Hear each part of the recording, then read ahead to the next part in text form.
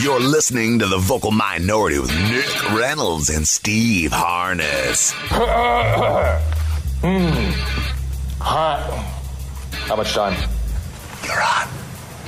I love scotch. I love scotch. Scotchy, scotch, scotch. Here it goes down into my belly. That is good. You're on the air. How are you? You look awfully nice tonight. Maybe don't wear a bra next time. How much time until we're on? What? We're on the air right now. I'm ready. Are you ready? Time will tell if we are. It's the Vocal Minority with Nick and Steve. We're always ready for something. Booyah. Take two. We're back, everybody, for episode number 7, I do believe, of the Vocal Minority with Nick and Steve. Alla Brewski. Can we hear you, Brewski? Yes, can you hear me now? Yes, we can hear you. All right, that's Brewski from Boston. I'm Steve from Northern California / Lake Tahoe. Nick Reynolds over there from the greater PNW, as we like to say when you're hip. The 206 Northwest. 206 in the house. Welcome to the program. Hey, if you want to get in contact with us, the easiest way is just to go to our website, thevocalminority.net. Yes. And then you can just message us right through the website there. And we've got all kinds of other social media. What are they, Steve? Yeah, we're on them. We're on Facebook. We're on YouTube. We're on Instagram. We're on TikTok. And we're on Twitter. Some version of the Vocal Minority with Nick and Steve for all of those. And a gigantic thanks to everyone who's been watching all of our videos and sharing and commenting, because the social media is where we're getting the most traffic at the moment. But it's directly translating to the podcast side of things. I've mentioned before, I can see the little dots on our analytic map as to where you all are listening. And what's your favorite news spot from this week? Well, Michigan has finally jumped on the map, thanks to my hometown people. So we got some people there. Green Bay, Wisconsin came onto the map. Good. Yeah. That could be Jeffrey Dahmer's family, dude. They're from that area. Nice. Wichita, Kansas, still rocking hard for us. So that's been fun. Seattle expanding actually quite rapidly, Nick. Yeah, I saw that, and I think that's awesome. I mean, hopefully some of our old listeners are starting to figure it out again, or people are spreading the word in our old circle. So yes, I believe that is the case. This show right here, we started as a call-in radio talk show back in the early 2000s, and originally we were on a limited syndication thing. We were on in Seattle, Wichita, Kansas, and Baltimore, Maryland, and for some reason, that's where our audiences started again. So. Yeah. As we've been mentioning, if you're hearing this, help us spread the word, share our stuff on social media, tell your people about it, and contact us. We want to talk to any of you that have found us in the early stages of all of this. And we got fairly aggressive with the content on platforms this week, right? Yes, a little bit. Some of them I kind of felt bad about. Why? You didn't think they were up to par or what? No, they're just a little brutal. You know, yeah. The Stabbing Cabin is out there. That's a fun one. Go find that. Hookers. What's that? Hookers? Brewski and Hookers, yeah. Yeah, exactly. We have a lot of talk going on about cannibalism for some reason between Dahmer and Armie Hammer. I was threw up from last week's segment talking about cannibalism, so go check all that out. We spoke about accents. We did. We talked about how sexy Brewski is when he leaves the greater Boston area because he's got an accent. So that is all fun and good. There's one, Nick, that I'm just hesitant to post. Do you know which one I'm referring to? Have I seen it or heard about it? Well, you were part of the show, so I think you heard it. But, yeah. No, I don't know right off the top of my head. Why? Give me a hint. Stitches. Oh, yes. You asshole, dude. You cannot do that. You can do it if you get creative with the editing. I'll have to experiment. It was the best title I ever came up with, and I just started giggling uncontrollably. I realized it was horrible. Listen, let's just say right now that this, I don't know why we're being so cryptic about it. When my sister had a baby, Brewski, you remember one of her friends was like, put a couple extra stitches in her. And Steve texted me on Sunday of all days, the Lord's Day. Yeah, Nick was at church, I'm sure. Yeah. And asks me if he can title it what? Bitches Get Stitches. Oh, now I like that a lot. Can I call either of your sister a bitch, and you'll be all right with it? I'm not calling her a bitch. I'm just referring to females as bitches, like female dogs, right? Does that make it better if I'm comparing her to a female dog? I don't know. I don't know. It was clever though, right? Or a bitch stitch? I don't know. Yeah, either way, exactly. I'm just thinking marketing. You know what? People. I'm not here to stifle creativity. Well, it seems wrong, but it seems funny too. So I like that. Yeah. I like him quite a bit, actually. Thank you. All right. Well, so check us out on the social media platforms. That's why I brought it up, because we got a bunch of new clips up. Yeah.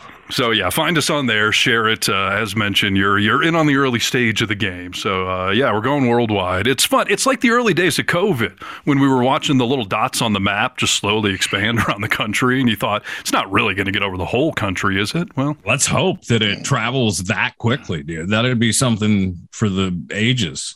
Yeah. Well, we'll see. So we're going to keep doing our thing, and you guys keep listening out there, and thanks for it. So we appreciate it.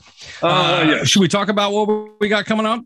Yeah, so big show today, of course, everybody. We have plenty of news stories that we need to get to. We do have some personal updates and whatnot. We have a guest we're going to talk with today, though, and he's actually sitting in our lobby, so I guess, guys, we can bring him in anytime, but let's set this up.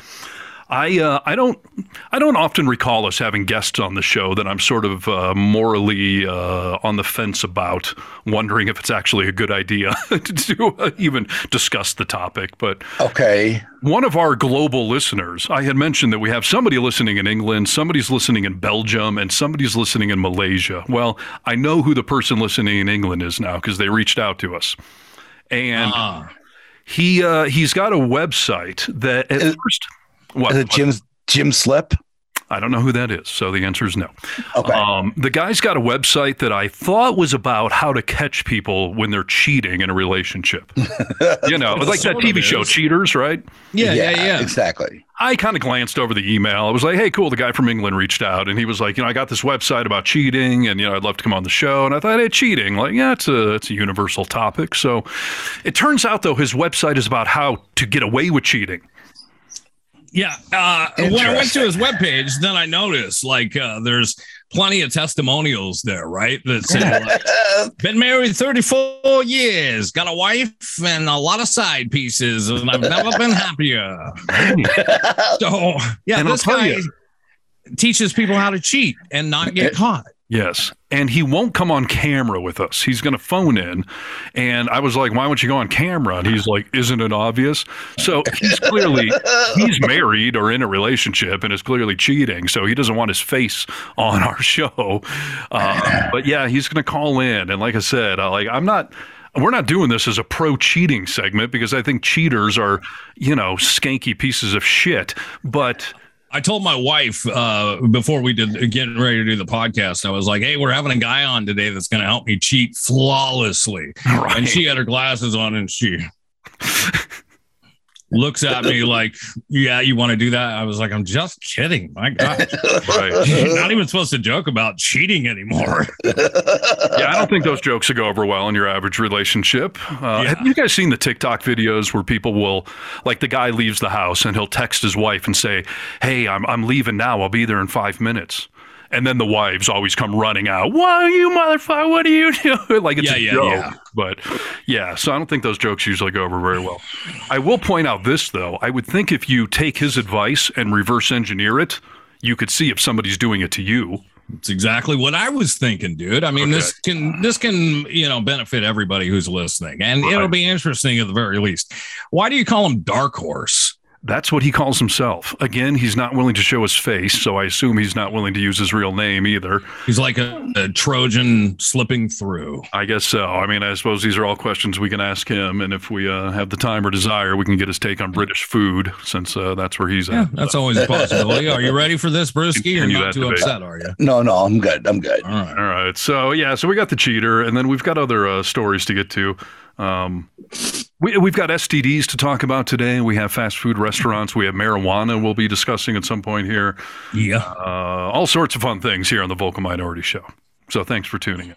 Thanks for tuning in. Let's head on over to the Dark Horse, dude. Now with this talk, I'm all right. Getting I'm excited. admitting him now. So, yeah, here he comes on in.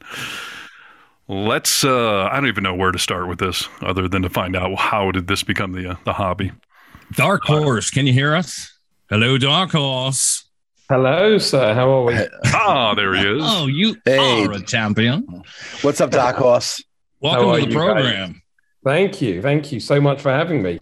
You're very welcome. Steve came across your email after you reached out to us, and we were like, a couple of days before that, we were like, who's listening in, where were they? England. Liverpool?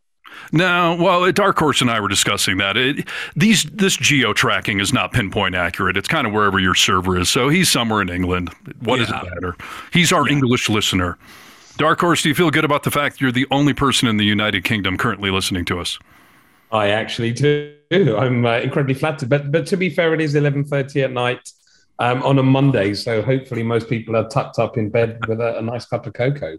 Nice. Yeah, well, we'll be posting this. So the Brits can find it in the morning, I guess. So Exactly. And start telling some people, God damn it, we need some more people over there listening. So no problem. I'll be sharing it on my social, so don't you worry. Nice. Oh, fantastic. You know, it's interesting that we can't see what he looks like because just hearing his accent, we were talking about the fact that women love accents. Now, there in England, you don't have an accent, but over here you do. So you're already turning on listeners. Fantastic. What can I say? It's women watching too many Hugh Grant movies. I blame Hugh Grant, or thank him, should I say. I think that's probably true. We were talking about how just women love these accents, and Hugh is probably the original of that. My wife or my mother have loved him at one point based off his accent. Obviously not his behavior, because he was screwing women behind his wife's back in a car at one point. Prostitutes, right? Yeah, it was a tranny, too. I don't know if that matters. Yeah, really. What does that matter? I'm really attracted to Paddington Bear. So just hearing you talk, it's got me all warm and fuzzy. So fantastic. Well, we've been in the news a lot. A lot's been happening with our royal family. So I suppose all the worldwide press has been featuring British accents of late. Yes. Yeah. It's been a big horny fest over here. All right, Dark Horse. So let's get into this. So we were just talking about the fact that when you first reached out to us, and I appreciate you doing that, I sort of just skimmed through it all, and I saw that you had a website about cheating, and I assumed that it was how to discover if somebody in your life was cheating on you. But it turns out your website is actually about how to get away with cheating. Is that correct? That's actually right. Quite the opposite from what you initially thought. So, my website is not necessarily, I mean, people mistake it for catching cheaters or helping people cheat. It's neither of those. It's certainly a website to help people who already cheat get away with it. I see. So you're not trying to plant the idea, but if you're already a cheater and you go to cheatershandbook.com, you're saying you can help them, perfect the art? Correct. Yeah, a little bit of tradecraft never hurt anyone. You can ask the CIA. But yes, absolutely. The whole plan is helping cheaters not to get caught, being sensible about cheating. The truth is, if you look at, I know you guys have heard of sites like Ashley Madison, which are sort of famous for people who cheat to find other people who cheat. Yeah. And even despite the fact they've got allegedly a whole number of bots, I mean, they still have 60 million users. Wow. And that number tells you a lot about the world of cheating. There's, if you were to go by their numbers, there's 60 million people who are either curious, have cheated once, or are regular cheaters. And so I know I'm not in the minority, but what I thought is too many people make amateur mistakes. Too many people get caught whilst they're at it. And I, as a joke, really thought, well, what would happen if I started a blog helping people get away with cheating? And it sort of started as me having kept the cheating a secret, even from my own friends, for well over a decade. And it got to a point where I just needed a place to outlet stories, journeys, mistakes I've made. And within a couple of blog posts, the British press picked up on it, and we started to get a little bit of quite a lot of virality. Wow. Oh, now you are a champion. So, do you feel terrible about this, or is cheating just something that you're comfortable with, and you figure why not help? Do you mean, am I comfortable with cheating on my own wife, or am I comfortable helping others get away with it? I would say both. I mean, I'm not a big fan of cheaters, so it seems like it's like if I had a website on how to get away with murder, like I would feel a little dirty about trying to help people be better at a bad thing. But yeah, where's your moral compass on all of this? Oh God! So something I get asked, obviously, on every podcast. And this is going to sound like maybe semantics or me justifying it to myself, but even though I do cheat, I don't consider myself a cheater. I almost feel you've got to be caught to be called a cheater. So I feel like I'm semantics. Right? Yeah, that's semantics. Okay. I feel like I'm someone who cheats. I have 3 young children, and a lot of guys with kids will understand that once you've had kids, you're sort of at the bottom of the pecking order. You're at the bottom of the ladder in terms of getting attention. And it was just something I've done since even before I was married. Unfortunately, I've done it for so long that it's become a big normal part of my life. But definitely, I want to say to your listeners, I acknowledge cheating is wrong, and I acknowledge that I'm broken. On every piece I write for the media, that's something I sort of say at the beginning, that I know this is so wrong. I respect that. I mean, I respect that you say it's wrong. You respect that responsibility is the issue with it all. But I want to ask you this, Dark Horse: did your dad cheat on your mom? Not that I know, or vice versa? Not that I know of. He might have just been really good at getting away with it. He might run in the family DNA. He might run in the family. You could be second generation. Dark Horse, are any of your kids, do you have a daughter? I have 3 daughters, yes. So how would you feel if down the road some guy is reading your blog and using it to cheat on one of your daughters? Oh, God. Well, my oldest is 8, and if I've still got a blog by the time she's dating, I'll definitely be doing something wrong. At some point, this blog will disappear. Okay.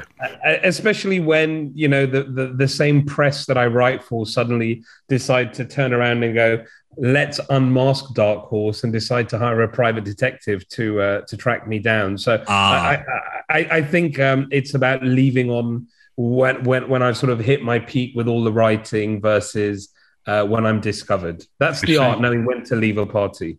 Well, you said you started this off as kind of a hobby or an outlet for yourself. Have you monetized it? No, not at all. I sort of have a form saying, if you want some relationship coaching. So how I framed it is I said, cheating has to be the hardest form of dating. And if I can be married and see multiple women and you're single and having issues, then perhaps you should call me. Again, in jest, I've had half a dozen emails. I throw out ridiculous sums. I'm like, I charge $1,000 an hour, which obviously I don't. Sure. And then I never hear from them again. So there's some people who do write to me and do want help. But no, I haven't monetized it. The plan to monetize it will simply be like most blogs. Get a huge amount of traffic and put some ads on it and just let it tickle over in the background. Interesting. Yeah. So you said you've been a cheater since before you got married. So like high school even, or you've just always been a cheater? Since the age of 18, I was one of those unfortunate kids that didn't do very well in my teens with women. And then after I sort of turned 18, I discovered something called the gym. And decided to hit the gym and buy some better clothes. And I don't mean designer, but I mean clothes that actually fit me.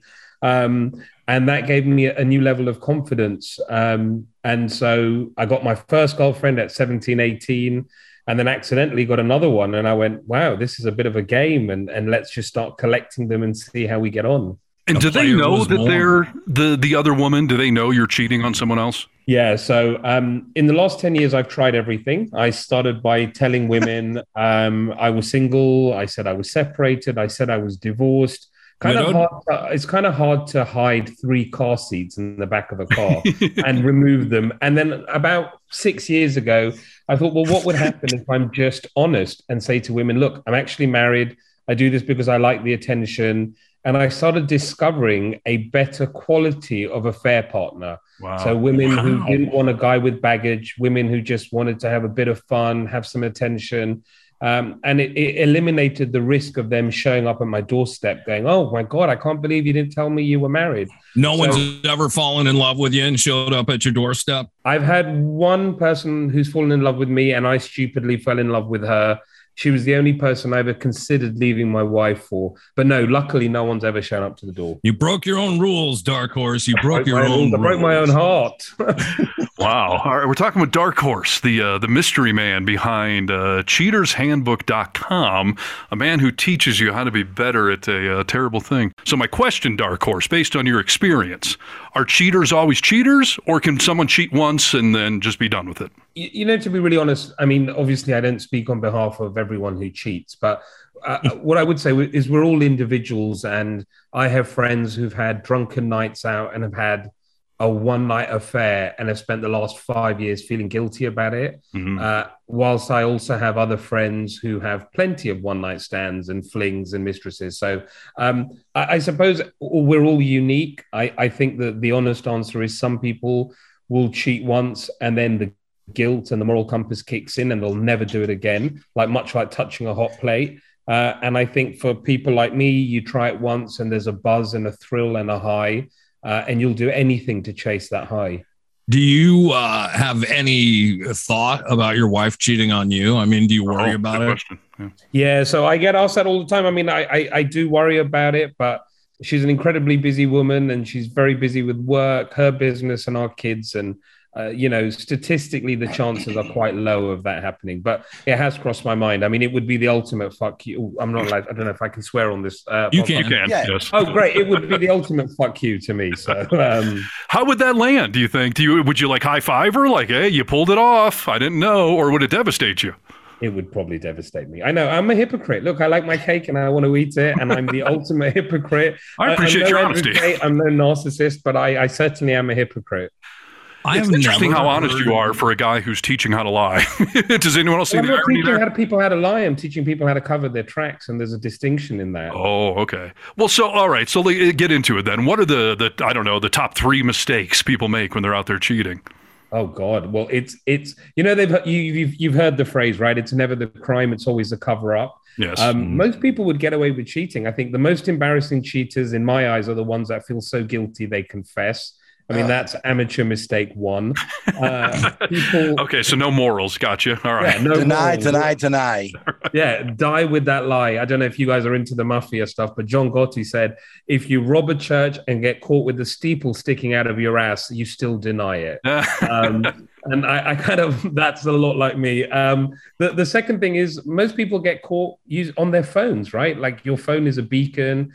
You'll be messaging someone back and forth, and that's ultimately what gets you caught.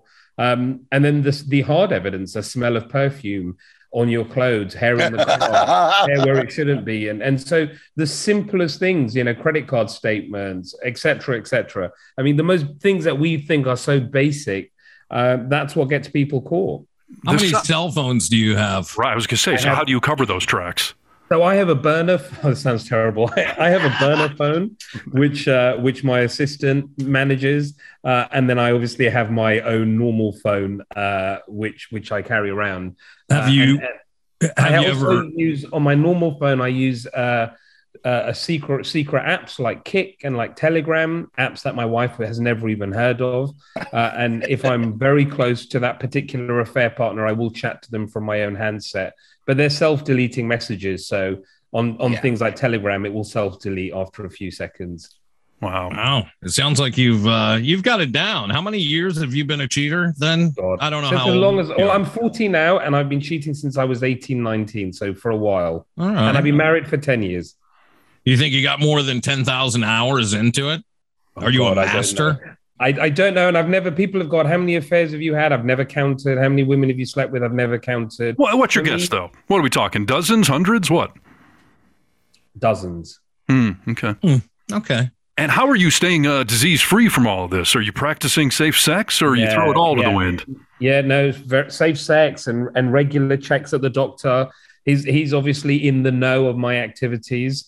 And I have plenty of friends who are doctors, so I get plenty of tests done regularly. But I practice safe sex. I mean, for me, it's interesting that you brought the sex up, because a lot of people correlate cheating to sex. Yeah. And if you've been doing it for as long as I have, it actually isn't about the sex. It's about getting attention. It's about someone listening to you without saying, take out the trash, pick up the kids. It's almost like having someone to have intimate moments with without them being interrupted with other sort of regular house day-to-day shit. And so why don't you just emotionally cheat then? I do that a lot as well, actually. On Instagram, you'll meet women across the other side of the world, and there are 3 or 4 women that I talk to regularly, and it's almost like we're in an affair, but we've never met. We'll FaceTime, we'll chat. What's the difference between an emotional affair and just having a friend? Are you sexting or something? Is it getting dirty? Yeah. Was it when Harry Met Sally, or one of the movies where it goes, yes, women and men can't be friends? And I actually do believe that. I think the only time women and men are friends is when the man is trying to sleep with the woman. I mean, I have a few friends who are women and they're a bit like sisters and it would never happen. But I typically, I can't imagine how that would go down with my wife if I said, hey, that person's a friend of mine, we're just going out for dinner. Much like I would probably have something to say if she was going out with a bloke or a guy for dinner. Interesting. One of my best friends is a woman, and I do think of her as a sister. So, right. And when I first got with my ex, she was very suspicious of the whole thing, and I explained, like, she's like a sister, like there's no part of that going on. But yeah, you're right. It's, I guess, complicated a lot of times when men and women are friends. Right. You feel like this, the fact that you get to live life on your terms makes you a better father? Definitely. I wrote about that in my first blog. I think I'm more present at home. I'm more fulfilled with life. I think, I mean, you guys have an interesting gig in the fact that you get to interview different people, so your days are never really the same. But most men out there have pretty monotonous lives, right? They're at work, they go home to their family, and then the next day it's like Groundhog Day. And I think what cheating has done for me is added a whole level of excitement. Without having to sort of look forward to the next holiday 4 months away. I have weekly excitement. I have something to look forward to every week, and that makes life incredibly exciting. Do you still have regular sex with your wife? Like, yeah.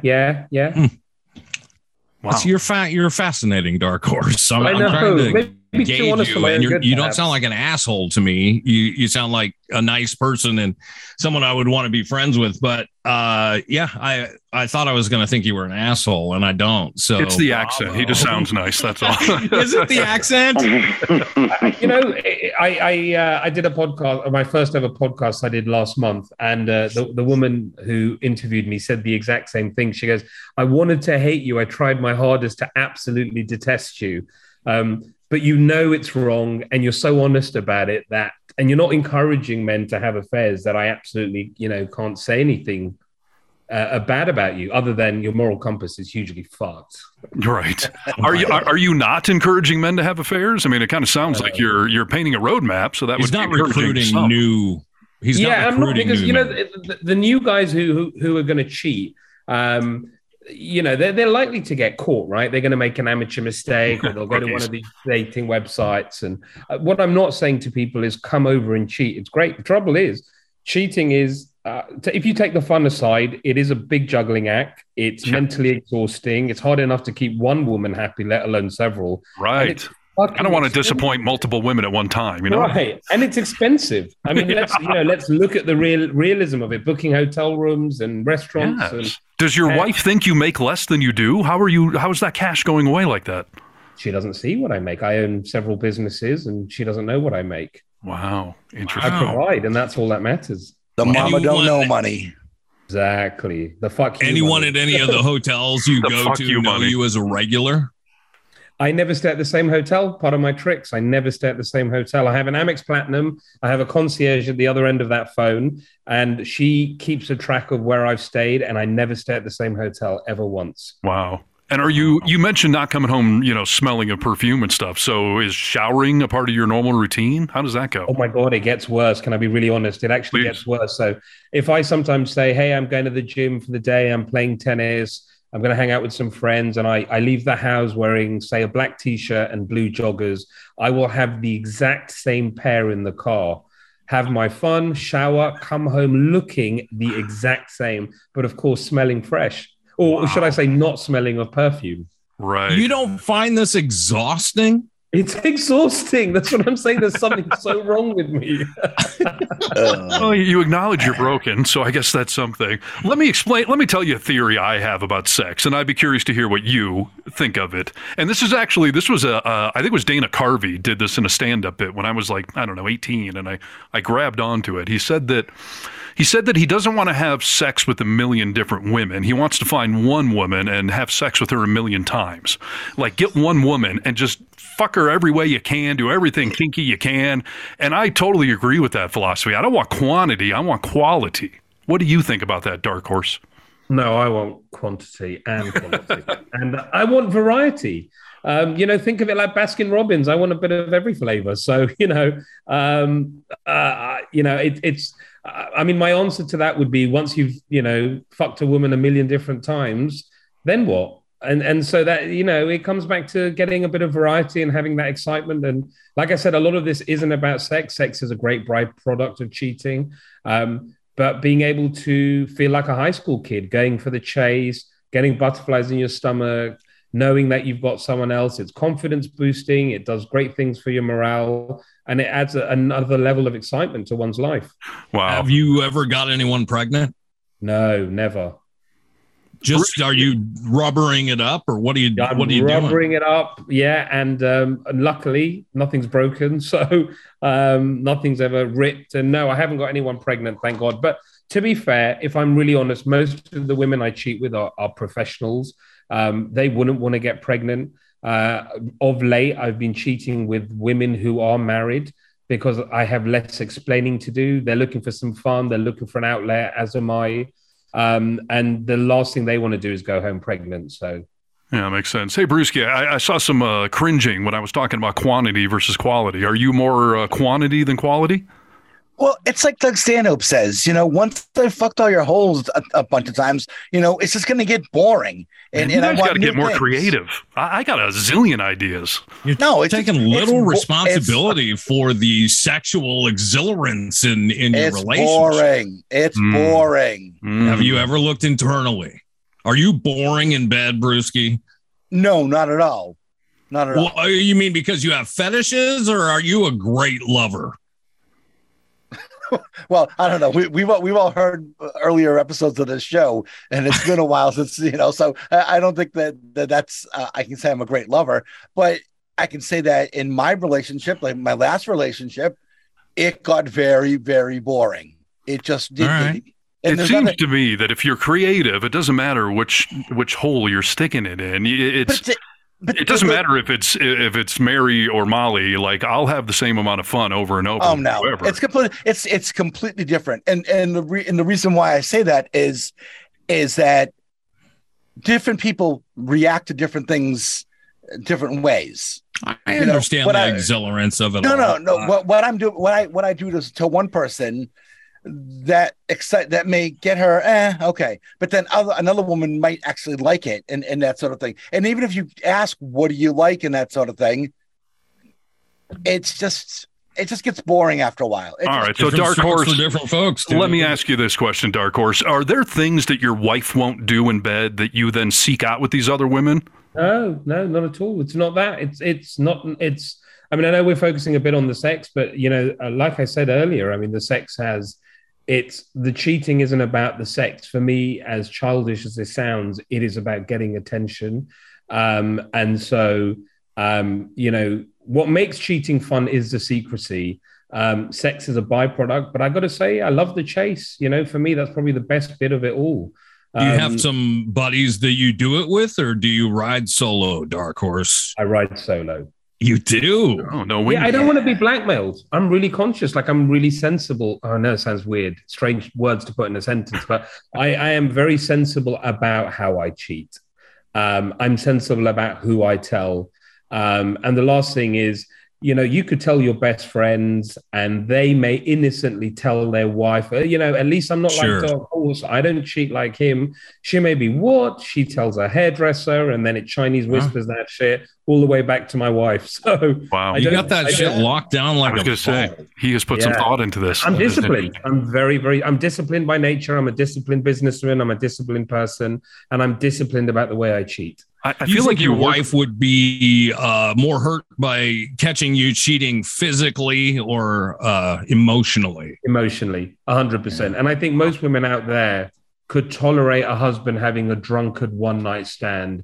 They won't tolerate a mistress because that's so much more, right? How many of your affairs are ongoing versus one night stands? I don't do one night stands and I don't do flings. Wow.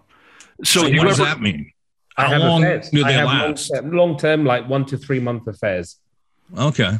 Do you have a cutoff? Like after 3 months, we got to end this thing, or do you just take when case? one of the parties starts to develop feelings, then that's the time to sort of hit the road. And that is you sometimes? Only once I've made that mistake, but generally it's them. Women will, I mean, it's such a terrible thing to say, but women typically get more, for them, sex is more emotional. And then the way they go about the affair is then more emotional. Yeah, that makes sense. And you're saying that it's not necessarily about the sex for you. So then do you ever have one of these flings or long-term affairs or whatever you want to call it, where the sex is really not that great, but it was just the conquest to get there? Or is the sex always good? Yeah, that's really common. That's sad and that's common and that's true. But yeah, that is probably a very fair assessment of the sex with some of these affair partners. Do you ever feel dirty afterward?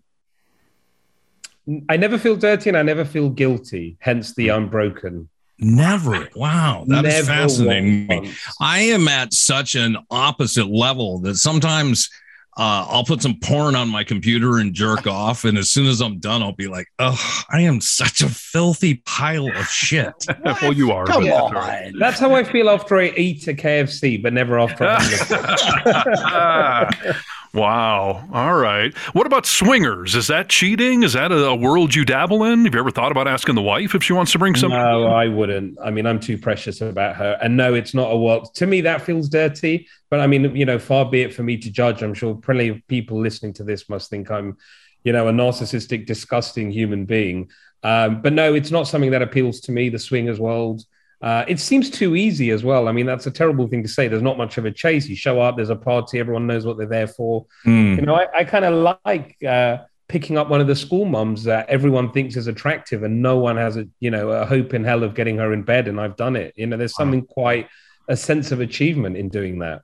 Do you have any line you draw? If she's married, if she has kids, is there any lines other than I don't like to shit where I eat? So I try and if I meet someone locally, we'll make sure the affair happens far away. Last thing you want to do is be with your kids in the supermarket and you bump into them.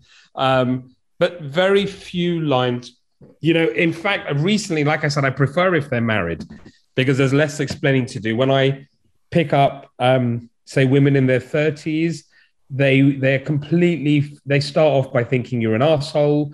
You spend a couple of weeks, they start to get to know you, then you tell them you cheat, you dabble, they get completely curious. And I don't know, have you guys ever seen Boiler Room or Glengarry Glen Ross? Yes.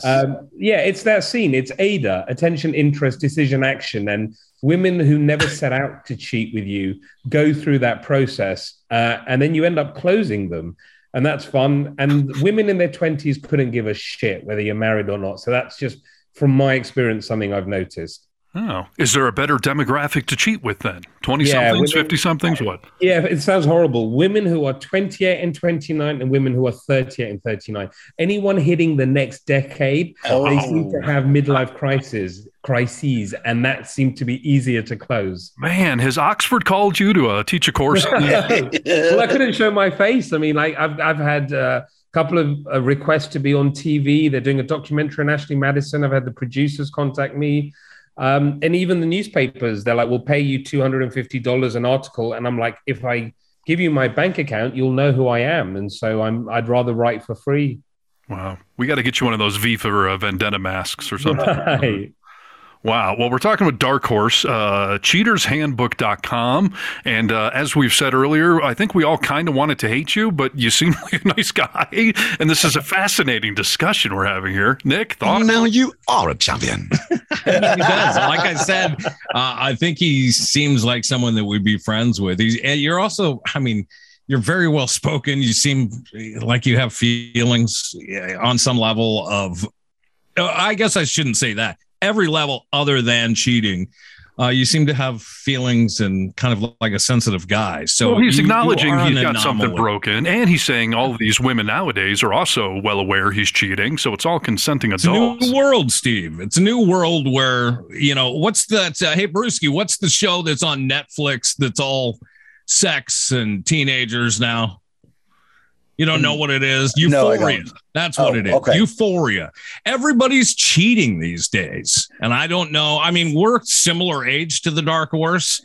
I don't know. I thought maybe it's a generational thing, but yeah, I don't know, dude. Everyone seems to be cheating. When I went and delivered pizzas, which I did for like a year during the pandemic to give myself something to do, all these kids I was working with were high school or like up to 25.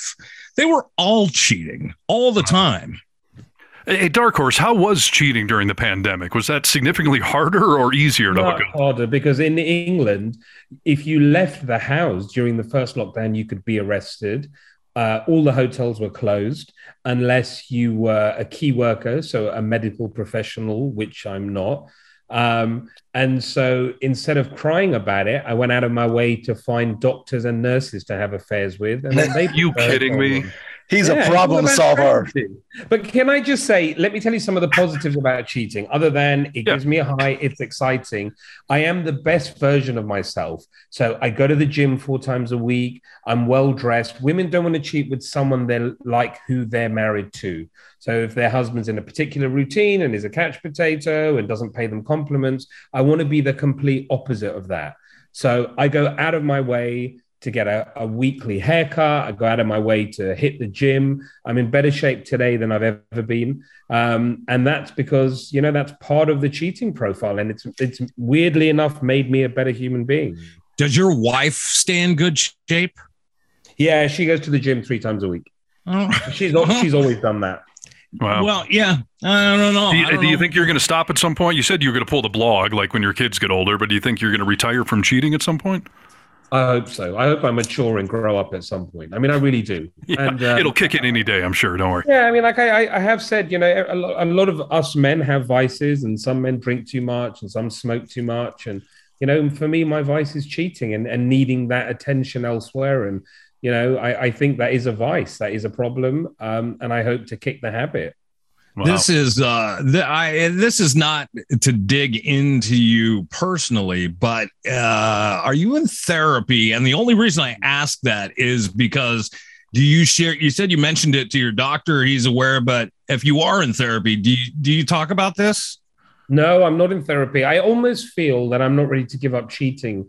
And part of me feels that if I see a therapist, then it could push me down the road sooner than I'm ready to go down it. Right. I see. No therapist is going to sit back and go, hey, what you're doing is fantastic. They're going to, at some point, they're going to, to do their job properly, they're going to go, what you're doing is so fucked up. Right. They're going to challenge you. Yeah. And that's the last thing I want. And it's the last thing I want to hear. I mean, I come on podcasts a lot and people will attack me and say stuff, or I'll write for certain websites where people have been cheated on, and you should see the hate mail I get and the vitriol. Yeah, I can put up with all of that, but sitting down with a trained professional who looks me dead in my eye and goes, "You got to stop," I just don't think I'm ready.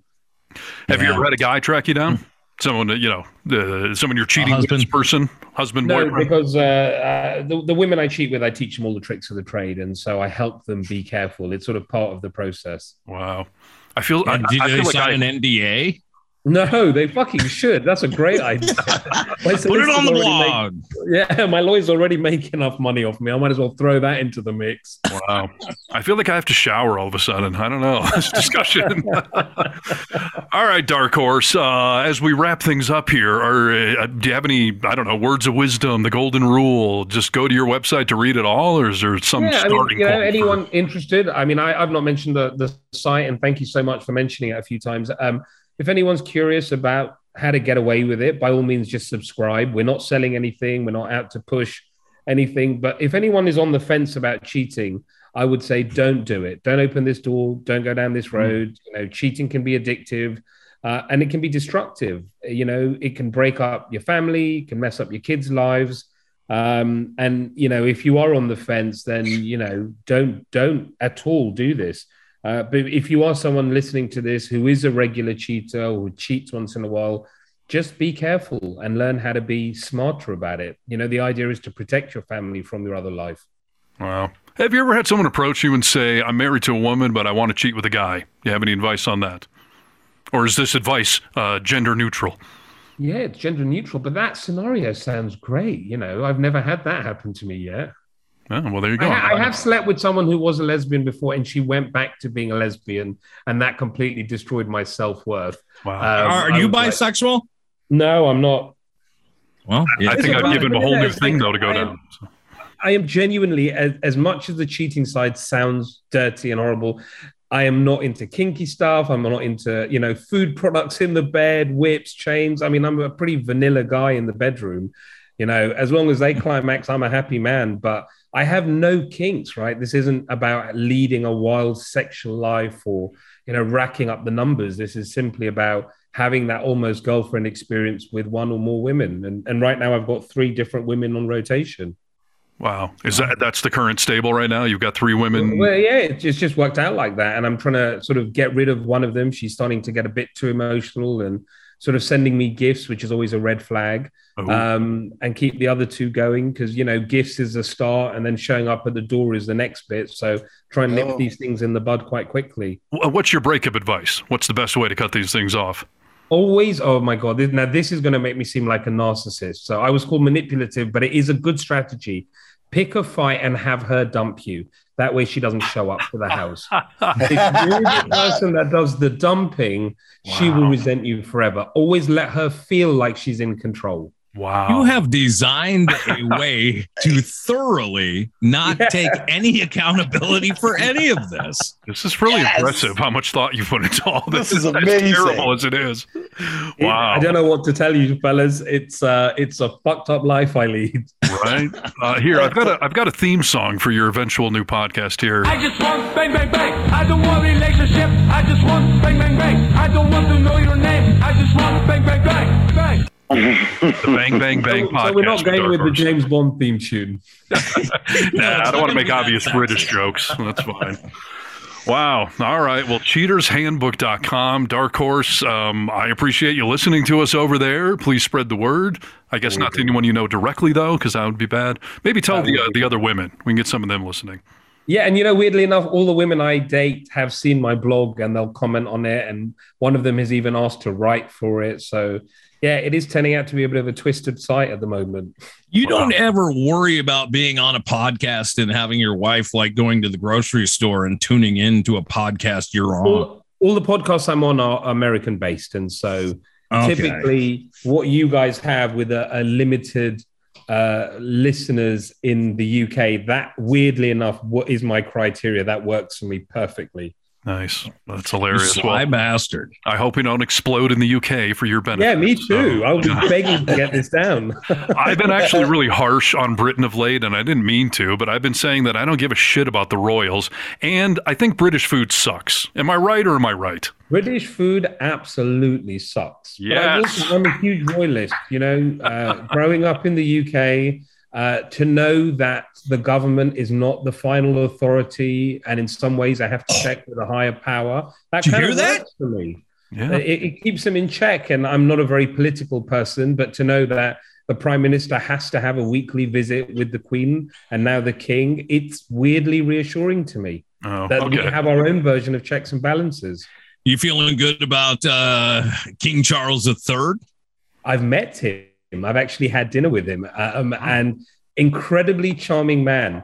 I'm a businessman, and the Royals bring in, I think, $4 billion a year in tourism. So in that sense, they do a lot for the country, and they bring awareness to a whole bunch of charities that most people will never have heard of. Good members of the royal family will do 200. God, the word's slipping my mind. It's so late here. It's past midnight. So they'll do 200 events a year, and 99% of them will be to charities. And they put a spotlight on charities that are struggling with funding, struggling with awareness, and a visit from Prince William will make or break a charity. And I think that in itself is amazing. Hey, what about Prince Andrew? Isn't he a big cheater? You guys hang out? Well, he got caught, so he's a fucking idiot. Yeah. Not one of your students, clearly. No, clearly not. I got approached by the Metro newspaper to write about Adam Levine, about how he should have got away with cheating better. But Prince Andrew, a complete entitled, horrible person. But also, you've got to remember what life is like for people who are never going to be the heir to the throne. I mean, they live this weird life in limbo, and it's not something any of us can relate to, being the spare, and that's what they call them, the heir and the spare. And, to know that you're never going to get the top job and you just keep getting pushed down, it's almost hard. And these people are not. He's only got one castle. It's lame. And you're so compassionate, Dark Horse. I mean, you have so much compassion. Harry and Meghan, on the other hand, have lost all popularity in the UK for going down. Is that a racial issue? I mean, do you guys? Hey, Brewski, are you the expert here? Yeah, pipe down, Brewski. Dark Horse. Racial, I would say a little bit. There's always going to be. So Britain is very still stuck in that mentality that we used to rule the world. Right. And we learned something about Trump supporters, just as we did with Brexit voters here in England, which is they stay quiet until the day of the election. And then the silent majority suddenly come out of the woodworks. And it doesn't matter what your views are, but the data shows me that the silent majority always come out on the day of elections. And there's always going to be a huge part out that are not big cities, the London, the Liverpools, the Manchesters, like the small towns that are always going to be slightly old-fashioned, slightly racist. But Meghan lost her popularity in the UK by simply being rude, looking for the spotlight too much, trying to outshine the Queen. And that's something you don't do in a family like that. You never outshine the monarch. I say screw the silent majority. We're all about the vocal minority. We are vocal minority. That's right. All right, guys, any last thoughts here for Dark Horse before we send him back out into the world of infidelity? and we appreciate your time, Dark Horse. We know it's late there, so thanks for making it work today. No problem. I came to my office. Obviously, I couldn't talk about this at home, hiding in the I was going to ask, are you in the basement right now? So you're at your office. I've come to my office where I can obviously speak freely. And I have an assistant who has an ironclad NDA. So she's the one that helped set up this interview. Wow. She sort of manages the email account. You've never cheated with her? No, she's not very good looking. And that's probably why she got the job. If anyone is interested in being more persuasive, and this isn't to do with cheating, I would highly recommend a book called Persuasion Engineering by Dr. Richard Bandler. Incredible book, very good for people to learn how to be more persuasive, whether you're single and looking to date more, whether you're cheating, whether you're involved in sales. That book I read when I was 18 years old, and it absolutely changed my life. Yeah, I was just going to say, I don't know what your businesses are, but I bet sales is some part of it, isn't it? Sales is part of it, yeah, and I'm a phenomenal salesman. So, I bet you are. That book, yeah, and the movies, Boiler Room, Glengarry, Glen Ross, and Wolf of Wall Street. In order to, if persuasion is your thing, because, up to some degree we all, use persuasion. Yeah. Those movies and that book, they're all life-changing. Nice. All right. Well, this has been quite an interesting conversation. So, yeah, Dark Horse, we appreciate your time. Get some tea and go to bed. I know it's late there in England. So much for no British jokes, hey? Oh, I had to slip one in. I mean, come on. Absolutely. Go fire your guns and we'll have a chat hopefully 6 months from now. All right. All right. Cheatershandbook.com. That's Dark Horse, everybody. So, wow. Interesting. Another fine moment brought to you by the vocal minority. I don't feel right about that, but for some reason that was a fascinating interview. I mean, that guy's really put a lot of thought into all this. Oh, it was. Yes. I mean, yeah, it was exactly what we talked about before the show. Of just like, yeah, this guy or the whole process is fucked up, but this could be a good interview. It's very interesting. I mean, there's a lot of people who obviously cheat. Yeah. Yeah, you're gonna get something from it. Brewski, are you a cheater? No, I am not. Have you ever? Yes, I have. What age did you get caught? If we could declare that anyway. Yeah, of course. Yeah. What age? Yeah, 20s. We're talking high school, 20. Yeah, okay, 20s. Like early 20s. Okay, and what was that about? You were bored with what you were with, or is it like him? Yeah. Or the thrill of the hunt, or what? A little bit of both. I would say a little bit of both, you know. Yeah, it's just one of those things where I was with somebody and we were together, but you know, she wasn't really into it. I wasn't really into it. But now so the relationship was starting to die on the vine, and then you started drifting elsewhere, right? Yeah, exactly. Okay. You know. See, this is what I'm saying. Like, if I ever got to that point, I would just end the relationship because what a pain in the ass. Everything he just ran through. You've got to be James Bond to get away with it. And I am the guy who I couldn't do it. I mean, I'd have to. I would go home and admit it. I just couldn't live with it. Why do you shake your head? You don't feel the same? No, me. He's talking about me. I'm saying no. No, because obviously, I mean, if you're feeling like that's what you need to do, you know, it's kind of like saying, I feel sorry for murdering that person. Well, no, you didn't, because you thought about doing it and you did it. So don't try to come back to me afterwards and say you're sorry that you did it. Well, I would say that's true if you've murdered one person and felt bad. If you've murdered 10, you don't get to feel bad on the 10th murder. Like he was saying, some people cheat once and they feel terrible about it and they never do it again. And others, you know, see they can get away with it or see the thrill of the hunt or whatever it is. But see, I don't even believe that people cheat once and that's it. I don't either, for the record, by the way. But yeah, you know. and also I will say that usually people that cheat don't just cheat on relationships. Like those are the type of people that will cheat in like a board game. They'll cheat on their taxes. You know what I mean? Because it's all kind of part and parcel of how you live your life. Yeah. Well, interesting. Yeah. Hey, Brewski, can you pull your mic a little bit closer to you? Do you mind? Not at all. There you go. Okay, great. Well, fascinating, dude. Dark horse. It'd be fun to check in with him once in a while. I mean, the guy's got to get caught. It's just a matter of time, right? I mean, he's not going to have a perfect record. Well, let's not cheer for the guy to get caught. No, I'm not. Well, I don't. Actually, I kind of am, dude. I'm not me. I want to see him go and go and go. I would like his blog to live on long enough that, someday whoever is dating his daughter gets to buy, get some wisdom from Dark Horse and then, does one of his. Yeah, but the thing about it, though, is like, why does it have to be personal? Well, listen, what he's doing right now, where he's saying that he's with other consenting adults who know he's cheating, it's close to being a swinger. I feel less, dirty listening to that story than just, I'm banging the. You don't think about his wife at all, dude? No, listen, I'm not saying this is okay. I'm just saying, like he said, he's broken. What he's doing to his wife is obviously a terrible thing. But the women he's doing it with, at least they're all on the same page. He's not screwing everyone over. He's screwing his wife over, but he's doing the, Brewski, consenting adult thing with the others. No, why? I don't know who she is. That's not my business. What do I care? She's the mother of his children. Yeah, in principle, not knowing her personal life. So what? No, listen, cheaters that have a family behind them or they're cheating with somebody who's married, I mean, you're a fucking homewrecker, and that's a terrible thing for sure. If I was cheating on Rachel, you wouldn't care?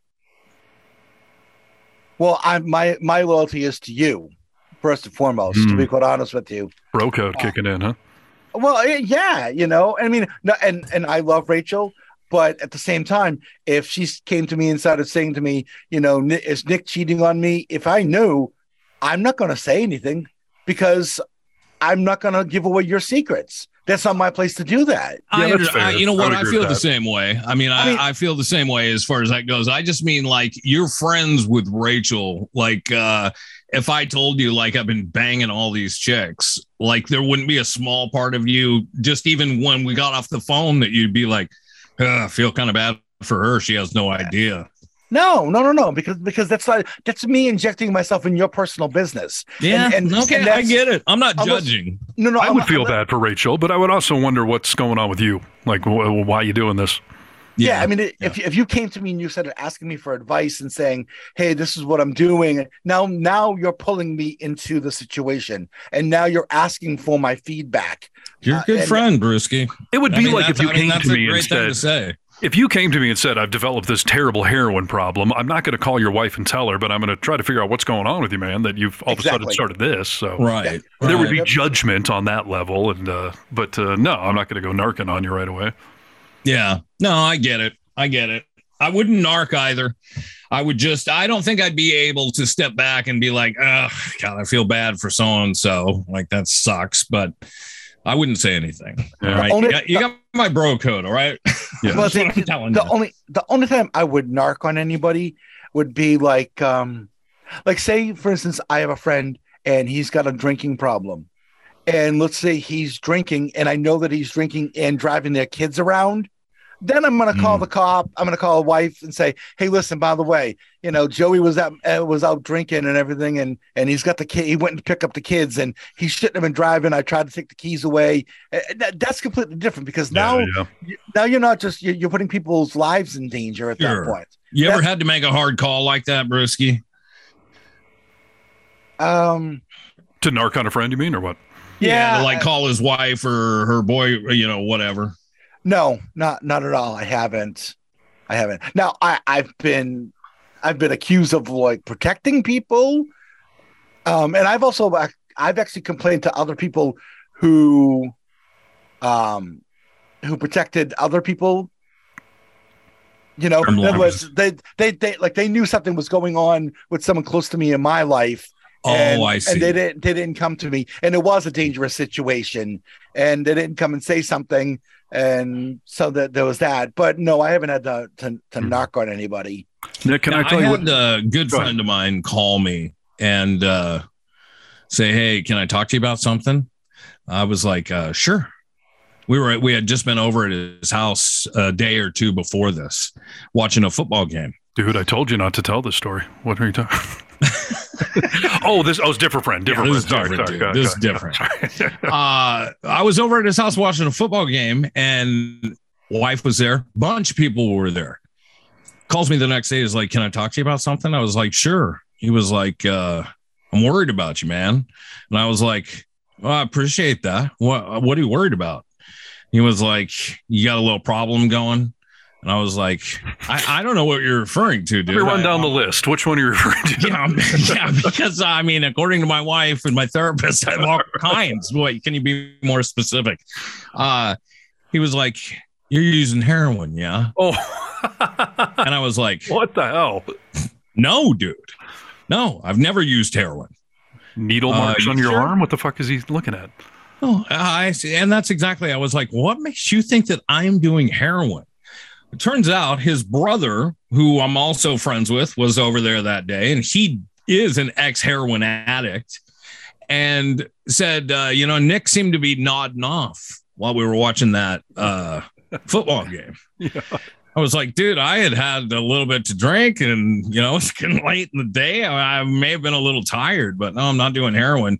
He was like, you can tell me. I just want the best for you. You can tell me. I'm like, dude, I've never done heroin. I'm not doing heroin. I appreciate your concern.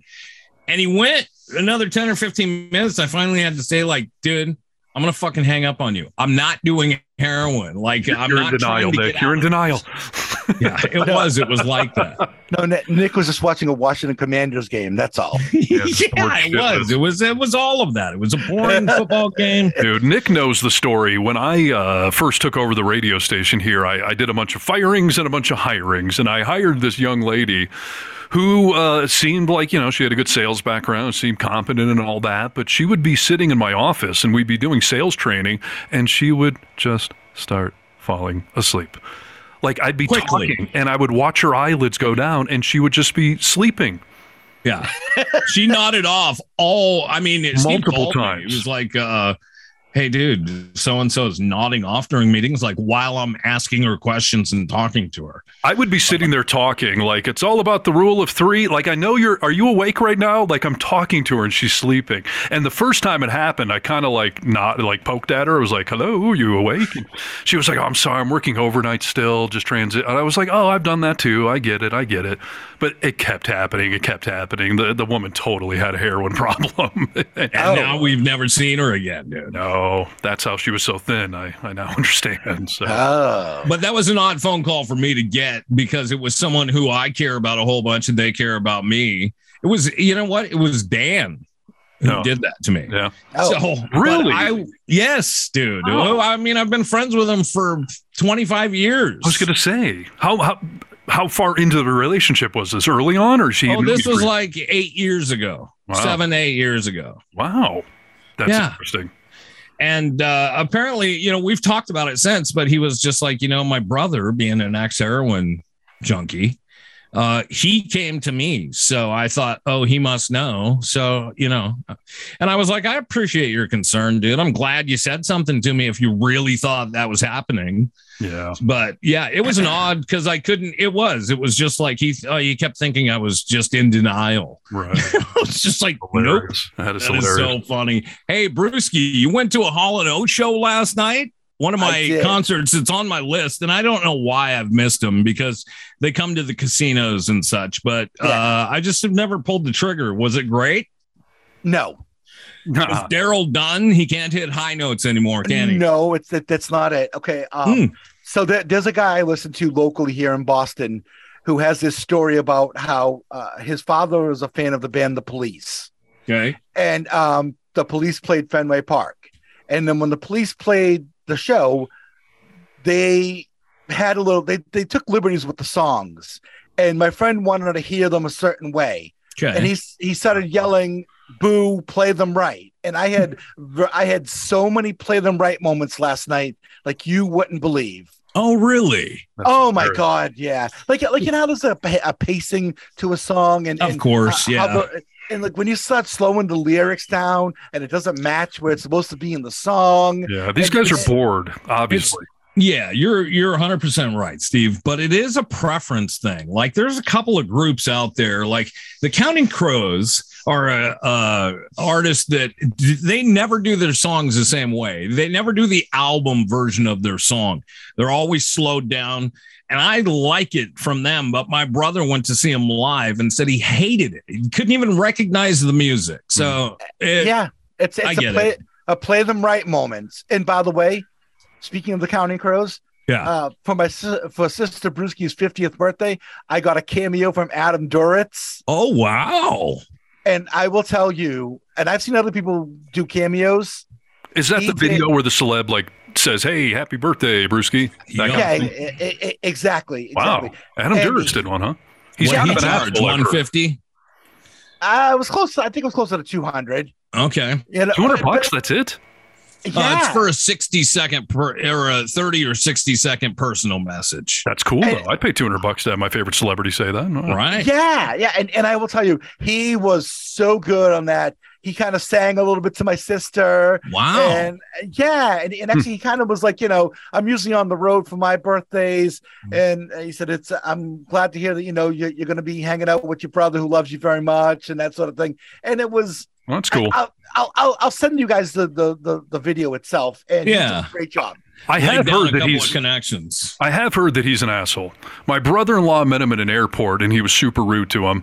And then he was actually on the Howard Stern show, and Stern told him, "Dude, you and I have been in public before, and you're kind of a dick to fans." And he totally owned it. He was like, "Yeah, I am. I'm not into people approaching me and all that stuff." So well, it's cool that he did a nice video for you.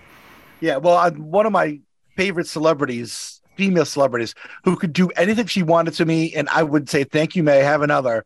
Jennifer Lawrence says that she's purposely rude to people who approach her for autographs because she doesn't want people. She's a bitch.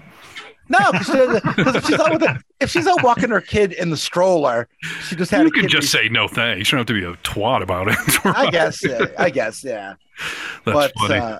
A couple of Hall & Oates things to circle back to that. First of all, one of our cannibal videos, the music I put behind it was Man Eater. Yeah. Oh, perfect. Yeah, lined up together. I once had backstage passes to meet Hall & Oates. And I was so bored with the concert that I left. I didn't even want to go backstage to meet him when it was over. Wow. How old were you? I was working at a radio station in Detroit. This would have been 97.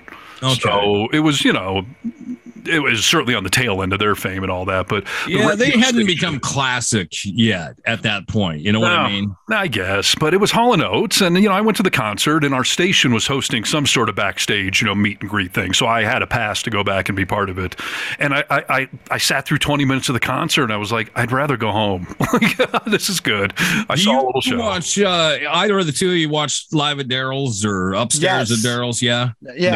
My favorite. A favorite episode? What is it? What is it? Oh, when Butch Walker was on, and no, not what the episode is. What is the show you're talking about? Okay. He has other musicians come in and play. Like Pat Monahan went in and he plays with his studio band, and then Pat Monahan joins in. They'll sing some Train songs, and then they'll sing some Hall Oates, and maybe they'll throw a couple other randos in there. But they just collaborate with each other's music. I see. Yeah, it's and a cool show. Play, Brewski? Oh, well, when Butch Walker was on there and they sang "Say It Isn't So," I thought Butch Walker did a really great version of that. And the one when Chromeo was in there with him, that was a lot of fun too. Because if you don't know Chromeo, they're a band out of Toronto, and they have a guy that's on the keyboards, and he uses that Peter Frampton tube in the mouth thing. Yep. And they did that. They did that for "I Can't Go for That." Oh, nice. My favorite surprise episode was CeeLo Green.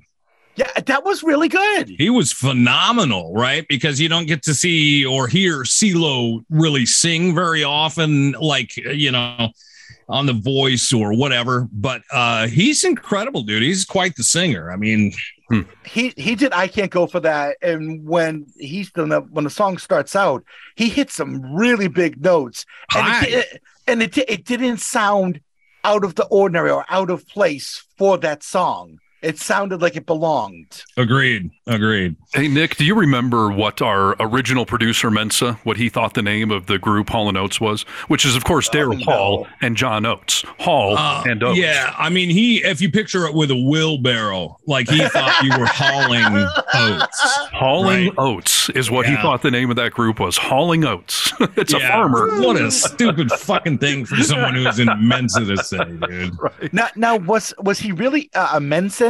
Or did you guys call him that because it was an opposite nickname? No, I mean, I don't know that he ever got certified by Mensa, but he was a smart kid, so we called him Mensa. Okay. And he's a good dude. I think he was certified, dude. You think so? He was certified, yeah. Okay. I know he wasn't an American. I know that.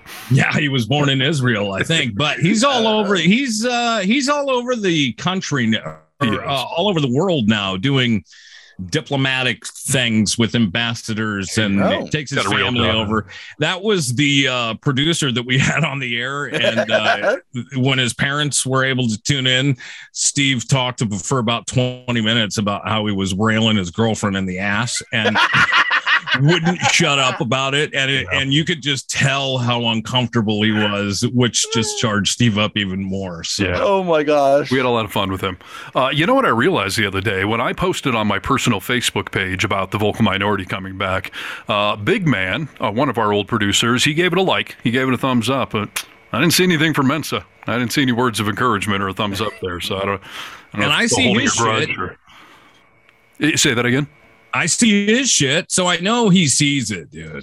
Yeah, well, that doesn't surprise me. You think he's a little salty? I don't think he's salty. I just think that he doesn't want to lay down with dogs, so to speak. He's above that by now, huh? Yes, he's grown up. Yeah, sure. Yes. I don't think he's listening right now either. I don't think either of those guys are. Quite frankly, they both eventually became morally outraged by what Nick and I were doing. What? So, can I ask a question? Did the big man really become like this crazy Christian freak? Yes. Yeah. That's so much is so. And I mean, what you're into, but I mean, I had conversations with that guy that I know God was listening. So he knows the truth, big man. So that guy, Rachel and I, when we were going to get married, we asked him, hey, would you do the ceremony? Yeah. And he was like, no, couldn't do it. And he had already married Steve.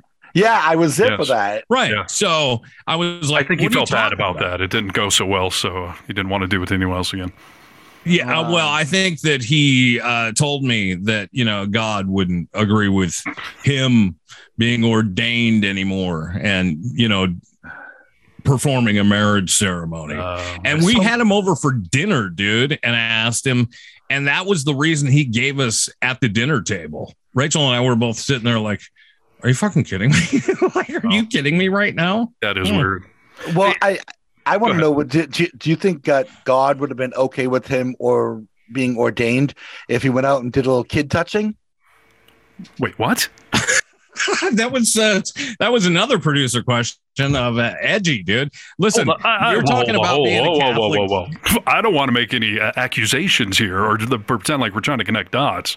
No. I'm a little legally conscious right now. No, he's talking about Catholic priests, dude. Exactly. Okay, I thought you were making some joke that maybe, okay. No, he was talking about Catholic priests. Like, God seems to be okay with that. My lawyer's already making double time out of me right now. So. No. See, I me being an Irish Catholic guy from Boston, Nikki being Catholic, we can make those jokes about our religion. Yes, and that I just thought you were connecting it to a specific human that we were just talking about. So I was asking in general. Would God be? I do understand the slander law. So I know how to avoid them. No, Are you still listening? Right. My question was, God would have been okay with him being ordained if he was engaging in kid touching. I see. Right. Well, deep thoughts. Nick, I have one last. I know you're trying to move me on so I don't put my foot any further in my mouth. I'm done with the crazy exes out there listening, but I do need to reference the fact that we do have other friends and family listening. And one of them is an ex, but it's my ex-wife and her new guy, Charlie. Oh, hey! Yes. Hi, guys. We have two new loyal listeners, my ex-wife, Jamie, and her new guy, Charlie, who we've talked about on the show multiple times. Not always in the most flattering terms, but then life has evolved. So, Charlie, how you doing there, kid? Right. Let me tell you that it is, there's something to that when you told me that Jamie, can I say her name? Yeah, she's good. He just did. Okay. When you told me that Jammers had been listening, there was something nostalgic that came out of me because she was kind of like a den mother for our original show. She was around for the whole original incarnation of the show. Yes, and which is why she's not mad at me. Yes. She basically said, like, I'm aware of what you guys do on the show. So, I can't be that angry. I was there for the incarnation of it all.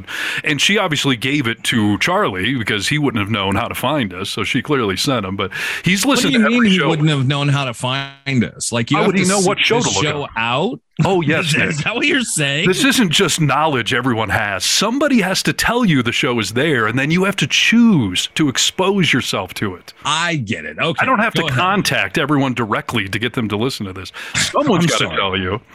Okay. That would be exhausting and weird if I was just contacting people to tell them, go listen to my show. So Charlie started listening, and like Steve mentioned a minute ago, like not everything that we've said about Charlie was flattering. And times have changed and everything else. But also, I think I would like to make an official apology because there's been a part of me that's felt bad.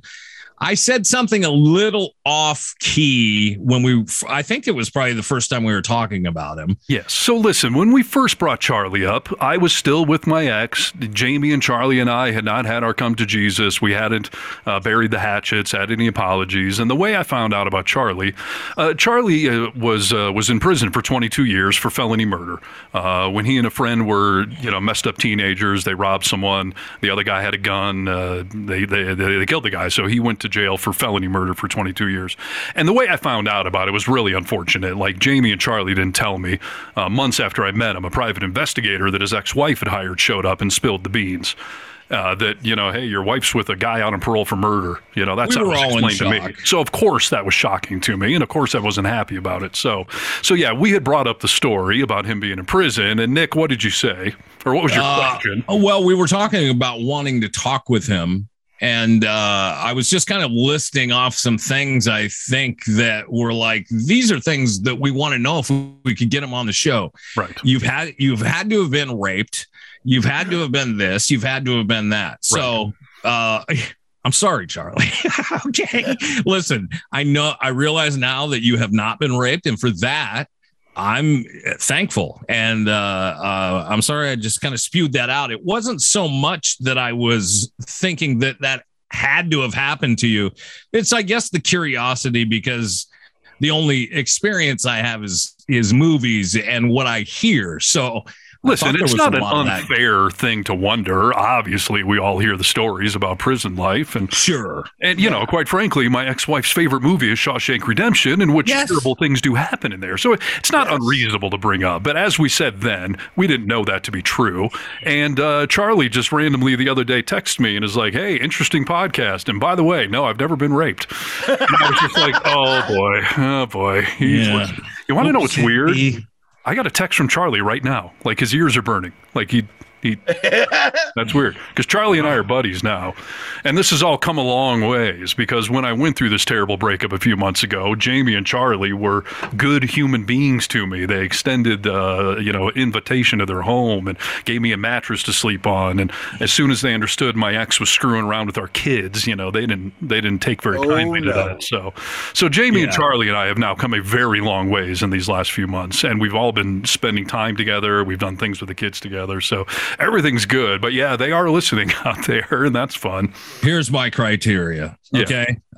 Because I have met Charlie briefly. Yes. But if you are good to people that I care about, I'm on board, dude. We'll figure it out. Right. Yeah. It would have been super petty of me to keep that grudge going. Because first of all, not only did they show me humanity and civility and empathy, but Charlie then apologized to me for how I found out. He was big, right? Yeah, he was able to look at it from my perspective and say, like, gee, you found out of the blue, out on murder, like that's pretty serious stuff. So he basically said, like, we shouldn't have told you. We should have told you. You shouldn't have found out that way. And that's all I wanted to hear. Yes. I've been waiting forever for somebody to say, like, that was messed up. We should have just been honest with you. So we've also come a very long ways. He's stuck with it. And like, Steve will tell me every now and again, like, oh, I don't know what he just texted you, but hey, Charlie will check up on me today. Just wanted to make sure I was doing good. Yes. I'm down with that, dude. I think that, that's a nice way to treat people. So yes. I get it. He reaches out to me, not only because he's had issues with women before too, and can understand how crazy bad breakups go. And, but also being a dad, he's got a little kid and he and I talk dad stuff, and he is in a stepfather role. I mean, he and Jamie aren't officially married. I don't know if it's going that way or not, but he and I are in this unique position of being the parental, male influences in my kids' lives. So of course it's good that we have a good relationship. So, that's all well and good. Hey, I told you guys said you were going to do. Right. Yes. And we're doing it. And they both said, we've been listening, and no, we don't hate you. And, we're not undoing any of the progress that we've done. And I appreciate that because this show can piss people off. So that's good. Now, I did ask him if he wanted to come on the show, and he understandably declined. Basically, for now. He said maybe down the road, but he's got people in his world that he needs to worry about, and he doesn't want to come on here and be anything but honest. But he doesn't want to then say something that could be used against him in other ways in his life. So, totally get it. He's pleading the fifth. Yes, I am going to do one test right now though to see if he's listening to this particular podcast. Please. So I'm going to ask him a question that I was going to ask him during the interview. But since that's being put off to some unknown date, I just want to see if I get a text answer to this one of these days. All right. So the question is, Charlie, have you ever been in a Metallica video? That's a real question. And he either knows exactly what I'm talking about or he thinks that's the weirdest question ever. But, Brewski, do you know why I would ask that question? I do. You're a music fan. Yeah, but I don't know. No, I don't know. I do. Nick, why would I ask if Charlie specifically has ever been in a Metallica video? Because they did a video there at San Quentin. Yes. Yeah. Metallica film. Charlie was there. Yes. Metallica filmed the Saint Anger video at San Quentin in the early 2000s, which, if my math is correct, Charlie must have been there at the time. So were you in the video? Were you aware it was happening? Because they filmed it in the yard with a bunch of inmates, and then they went inside the prison with all the tower stacked cells by them, and they put on a concert for San Quentin. So even if you weren't in the video, you had to have heard the Metallica. Heard them playing, right? I heard them. So I mean, unless you were in an entirely different cell block, maybe you just heard what a day it was, but you know something about it. And by the way, that would be the coolest fucking thing ever if you've been in a Metallica video. That's fucking street cred right there, right? I saw Metallica at a venue that most people will never see him. Right. San Quentin. Exactly. Johnny Cash. Yeah. So I will update you guys on a future episode if I get a text response to that randomly someday. So Please do. it's out there in the ether. Yes. All right. My mom's listening. My exes are listening. My ex-wife is listening. Charlie's listening. I think I've kept the kids at bay so far, but what does your mom think of the program? I can't get solid feedback out of her other than she doesn't like how much I swear. So, Oh, Steven. right. That's a very. Hey, I'll tell you this, that for the original incarnation of this show, it was on Seattle Airwaves where my family all lives. There were a couple of times that people asked, my dad, if he listened to me on the show.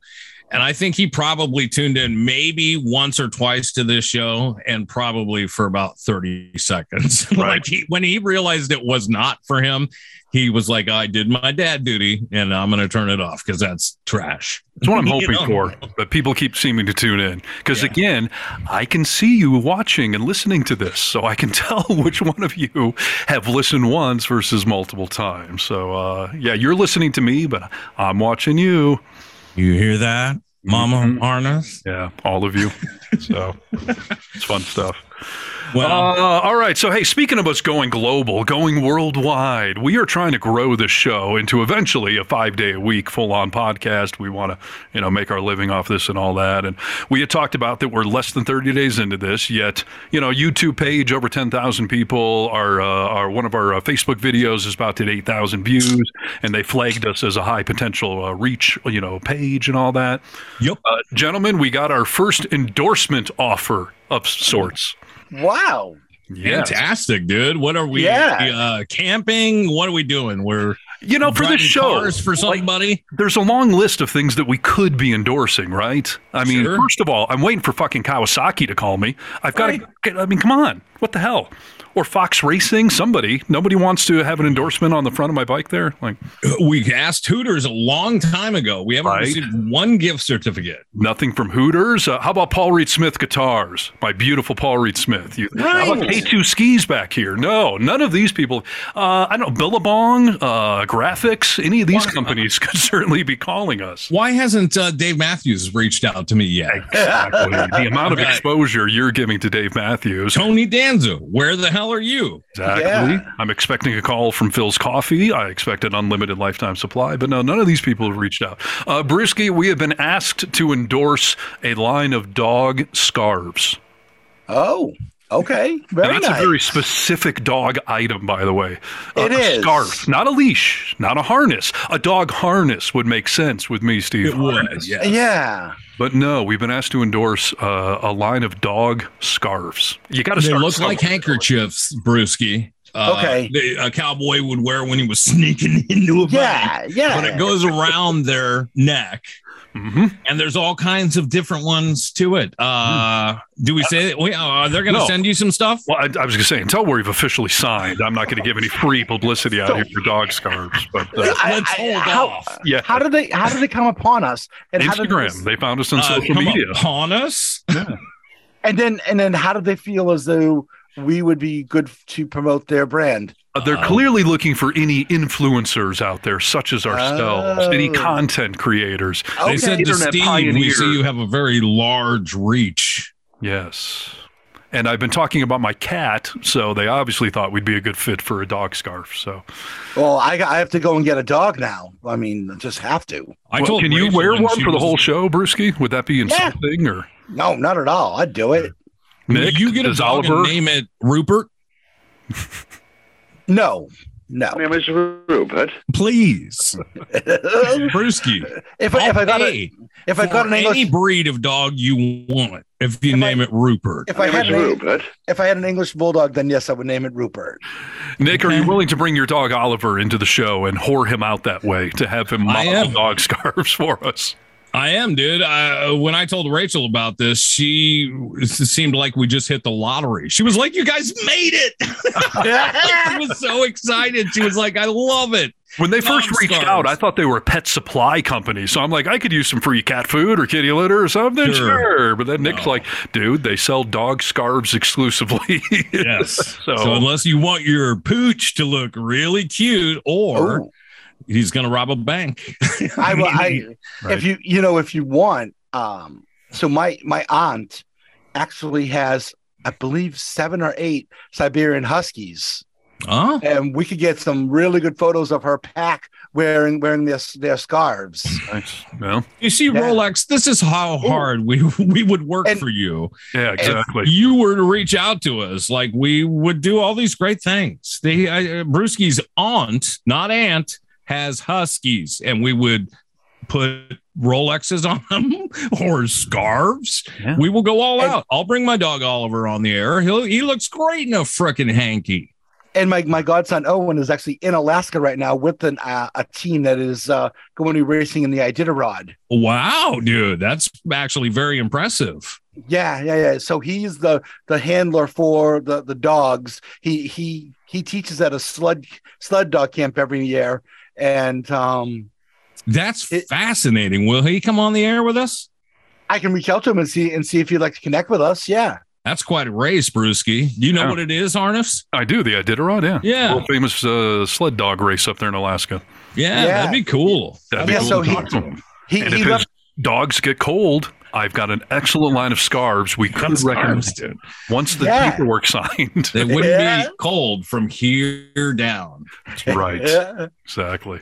Well, so there you go, gentlemen. So clearly our influence is spreading around the world. So I'll let you know when we get our first shipment, and we'll go from there. Brewski, any check-ins from your son? Well, this time of year, it's kind of tough for us. We play a lot of like text tag because he's so busy because it's football season. And he works for a major Division I football program, and he's working 14-hour days cutting up film, and wow. Okay, so by the way, gentlemen, speaking of being able to see the map, we've got multiple people in the town that Brewski's son lives in now listening to us. So I'm curious, Brewski, is he telling other people? Is he listening on multiple devices? Which should work, actually. They have a way of eliminating that. So yeah, I'm not sure. He may have shared with what I would hope that he would share. He works for the Minnesota Golden Gophers, and I'm hoping that he's sharing with the team, and we get as many of those guys from the Gophers listening to the show. Let's go Gophers. Come on. Yeah. Fantastic. And they're downloading a lot there in the greater Minneapolis area. So they're listening to this stuff, I can tell. So well, that's good. They're listening in the locker room, I bet, dude. That's where we sound best. Little Eye of the Tiger going on here. We're motivational, Nick. Very motivational. Reverb going on. We sound great in the locker room, fellas. People see how I'm getting all buffed up, and football players get very inspired by it. You've been working out like a bad boy lately, dude. Steve, what would you guess, Brewski, that Steve Harness's weight is right now? 175. Well, that's pretty damn close. You're fairly close, dude. What was your high school weight, Harness? I was in my 170s in high school, and I was a skinny thing then.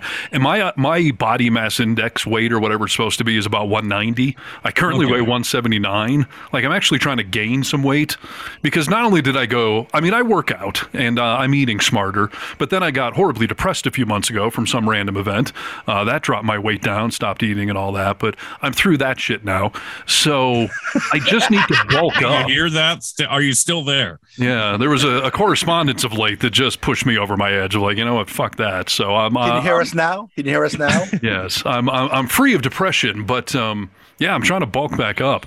I won't get into the full details. Well, I guess I'll admit this. I started a new medication.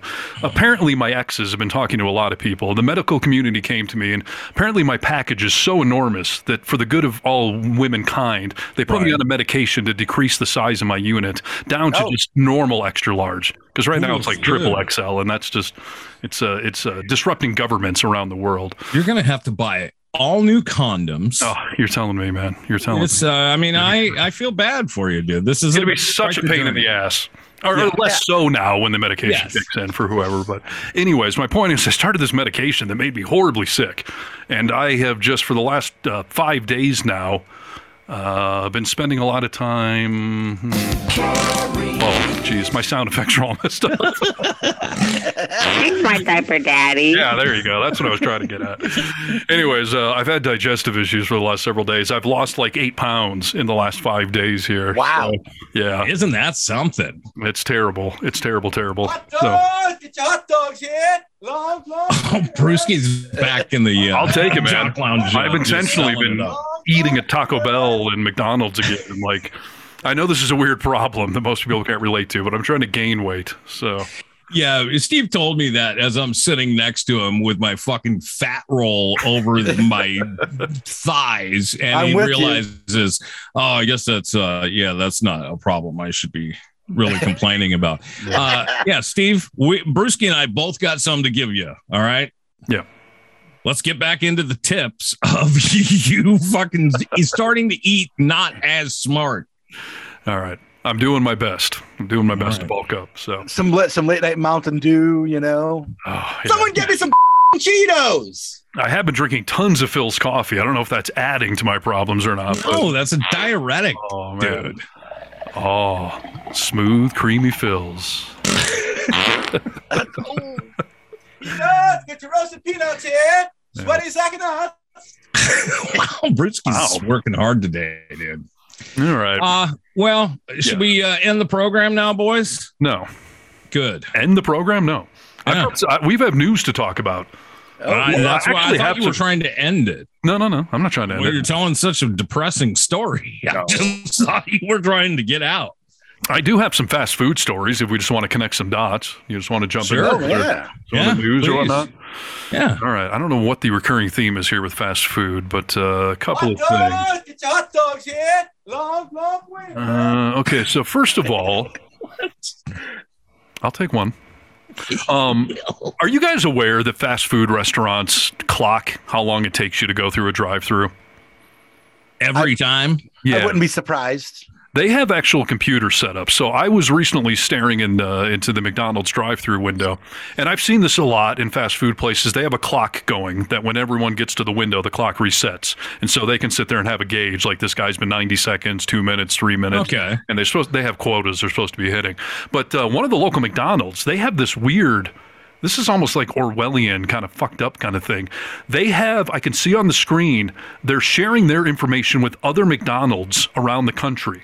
And they're racing or comparing themselves to other drive-thrus, a McDonald's in Dallas, Texas, a McDonald's in Minneapolis, Minnesota. Really? Yes. And you'll get a bonus if you're the fastest McDonald's in America? Or you'll get fired if you're the slowest. I don't know what the motivation is, but...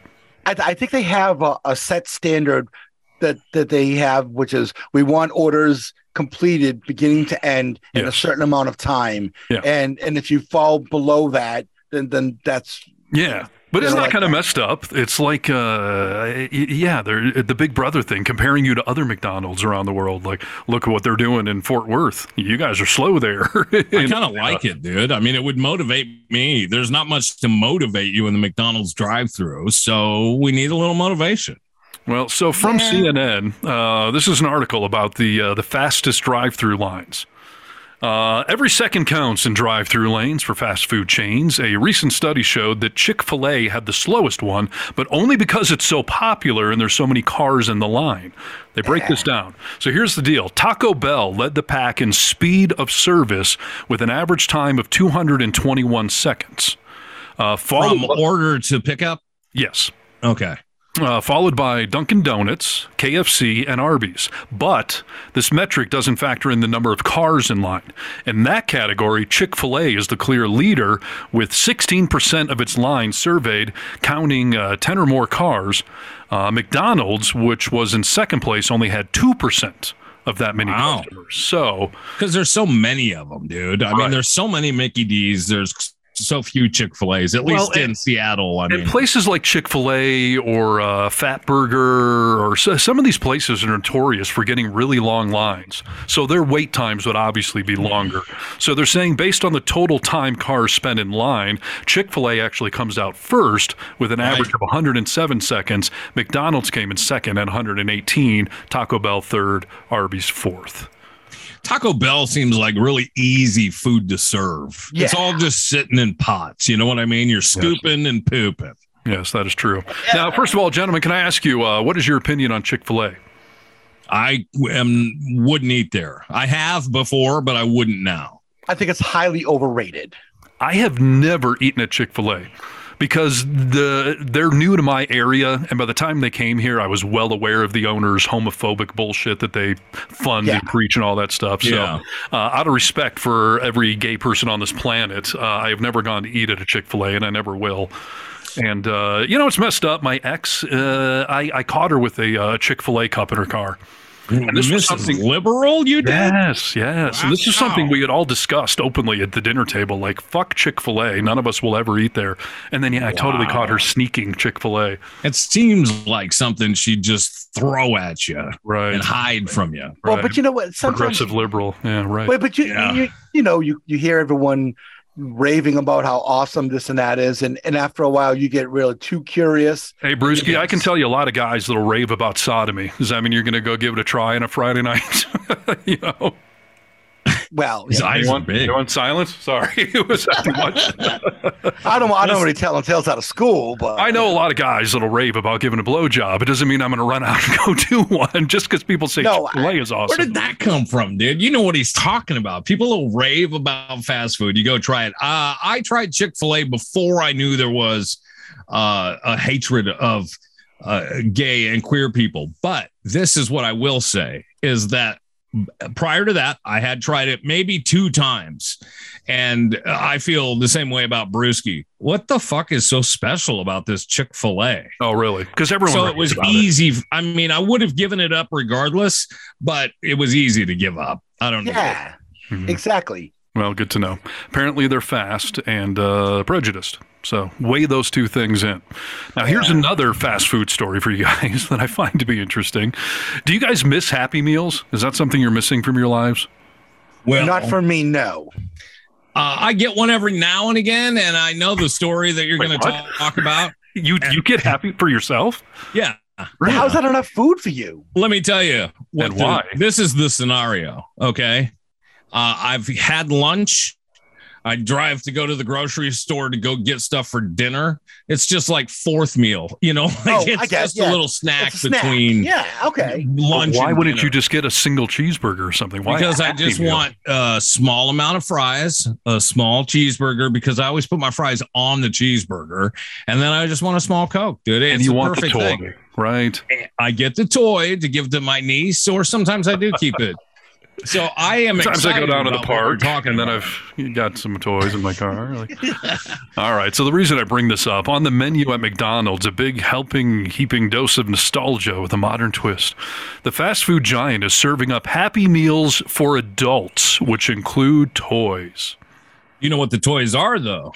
They're pretty fantastic. No, they're bullshit is what they are. Well, Brewski, what are they? Go ahead, tell me. So you get Hamburglar, you can get Grimace. They're all the old nostalgia school, stuff. McDonald's characters. Who's the girl, Brewski? Except they put extra eyes on them. What the fuck's that all about? Yeah, I'm against that too. They've got 3 sets of eyes on them. What is that? And I don't like that. But one thing I'm even more confused about, and maybe I'm dropping this big time, but why are they calling it a cactus meal? I have no idea. No, that I do know. Let me see if this offers an answer. Go ahead, Brewski. Well, I do know that back a few months ago, or maybe a year ago, the hip hop artist Travis Scott. Yeah, he had a special order at that you could get at McDonald's, and he would say, "Tell him you want the Cactus Jack meal." Maybe that's what it is. They're calling it a cactus box. So here it is. It says, hipsters already know that Cactus Plant Flea Market is a streetwear brand popularized by Kanye West and Pharrell. Oh, fuck Kanye West. Yeah, fuck Kanye West is right. So maybe I won't be ordering it. I mean, does he have anything to do with it? I don't think so. I think they're saying it's some sort of a reference for nostalgia purposes. I don't know. He's not a good one to climb on right now, Mickey D's. No, not at all. Can I tell you, speaking of... go ahead, Brewski. I was going to say real quick, I actually had somebody get in my car on Saturday night, a male adult, probably mid to late 20s, who had one of those adult Happy Meals. Oh, really? So you've seen them firsthand. You can get nuggets in them. You can get a burger. Yeah, it's a bigger size box. Yeah, and I'll be getting one at some point. I'll save it and show it to you guys just for proof. What about Kanye West, dude? Did you guys see what he did with the whole White Lives Matter shirt? Well, White Lives Matter, but then he tweeted something about going after all the Jews. Like, yeah, actually. Hell?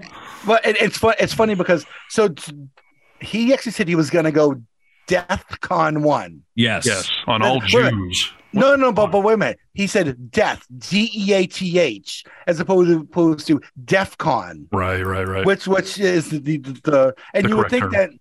You would think that someone that had been on that's a hip hop artist would know about Def Jam. Maybe he's making fun of deaf people too, dude. He's trying to get a couple of groups in there. Or maybe he really does mean that he's going to start killing Jewish people. Maybe it's possible. I mean, the guy's full of nothing but hot air, so I don't think he's actually going on some sort of genocide rant. But did you see him on his Tucker Carlson interview? Did you watch it? No, but I did see a funny thing how the Fox News morning show was defending Kanye, and then this tweet came out, and they all had to pull back, basically, and be like, hey, never mind. Maybe we're not such big Kanye fans. Well, and you know what's funny is he wants to talk like a tough guy, but he started running his mouth towards a guy named Daz Dillinger. Yeah.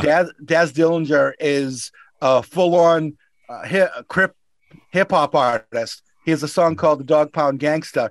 And when Daz Dillinger was like, you know what? You keep running your mouth and I'm going to pop a cap in your ass. And he knows that that's serious. All of a sudden, Kanye like beefs up the security, gets a restraining order, because he knows that there's somebody that could really blow a hole in him. And then all of a sudden he shuts his mouth. Yeah. He's an idiot, dude. For sure. That's what you got to do with these people like that want to run their mouth. Talk shit, get hit, Right, Kanye. Listen, he was on. So I did watch the Tucker Carlson interview. Yeah. And as you guessed, what a pile of shit. I mean, now you have two turds sitting there talking about the same shit and just licking each other's butts. Kanye West had a lanyard on him that had a picture of a sonogram, and it was obvious that it was a sonogram. And Tucker Carlson's like, what's this badge you're wearing on your shirt? He was like, it's a sonogram. And he was like, why would you have a sonogram on a badge like that? And Kanye goes in. I mean, it was so set up. And he's like, because I'm pro-life and, you're killing God's children.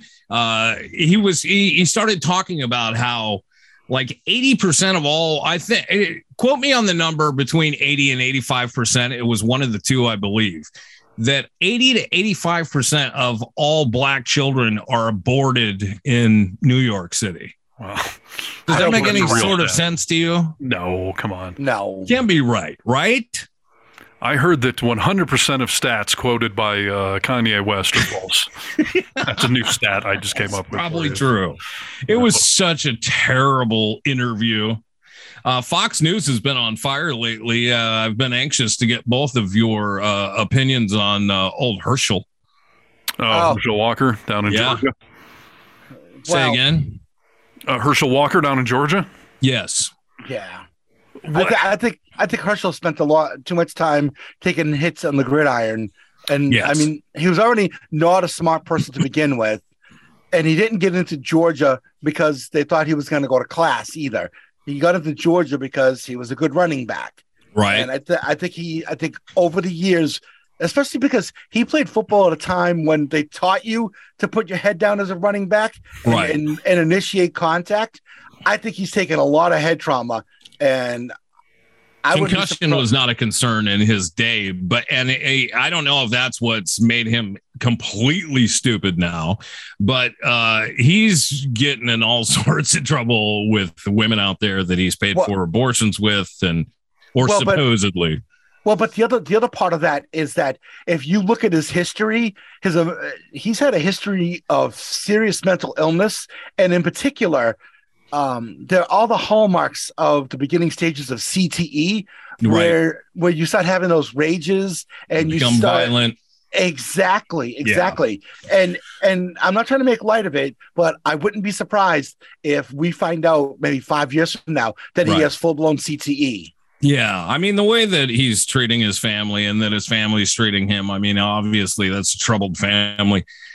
Saturday Night Live came at it again. So great this weekend, dude. And they had Keenan playing Herschel being interviewed.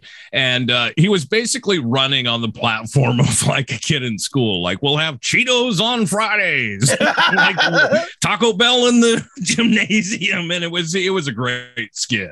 I think this comes down to the fact that Trump endorsed him because he was famous.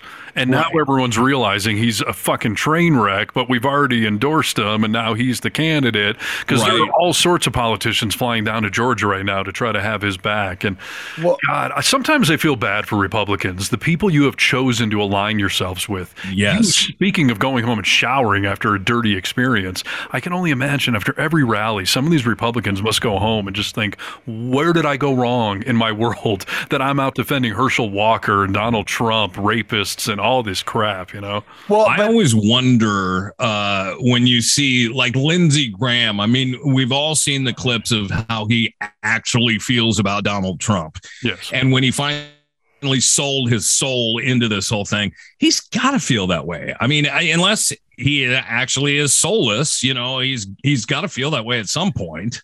Well, a couple things. First of all, with Herschel, his first professional team was with the New Jersey Generals of the USFL, and the owner of the New Jersey Generals, which was trying to compete with the NFL back in the 80s, was Donald Trump. And so they had that relationship going back that far. Now, as far as Lindsey Graham goes, I think Trump has incredible amounts of dirt on Lindsey Graham that David Pecker and all the PIs at the National Enquirer dug up. And unlike other people in DC who might know some dirty secrets about Lindsey Graham, who would keep it quiet and to themselves, I think Trump has told him, listen, you do exactly as I tell you, or I'm going to let everything out. And the thing about it is, Graham knows that Trump would let everything out. And he can't allow that to happen. It would make sense. I mean, the flip to flop was so great. There are no gray areas in the flip to flop that would make sense. So here's the thing. Everyone keeps assuming that somehow the laws of normal politics will catch up with Donald Trump. And I still can't figure out why they haven't. But there are multiple incidents, whether it's the first impeachment or the riots and the second impeachment, where Republicans think to themselves, this has to be it. Everyone's done with him. And then they start to be honest. And then somehow the Teflon Don survives. And then they all have to do this mea culpa where they're like, oh, I know I said that to some reporter, but no, now I think Donald's the best. And it's just so, I mean, I know politicians are famous for not having spines, but it's just taking it to new heights to watch people bend over backwards so that Trump can bend them over. Well, I think what it is they know that the Republican Party is out of ideas. They don't want to appeal to the most voters around the country. They just want to appeal to their people. And they know they can't win elections by just appealing to their people. Yeah. And so they have to get power any way they can. And going with Trump and cheating is how they're going to do it. Yeah. I hate to put this on you, Brewski, but it has become like professional wrestling. I mean, there has to be a storyline to this whole thing. And when we look back in hindsight, there's always a freaking storyline that was set up and they play the part to it.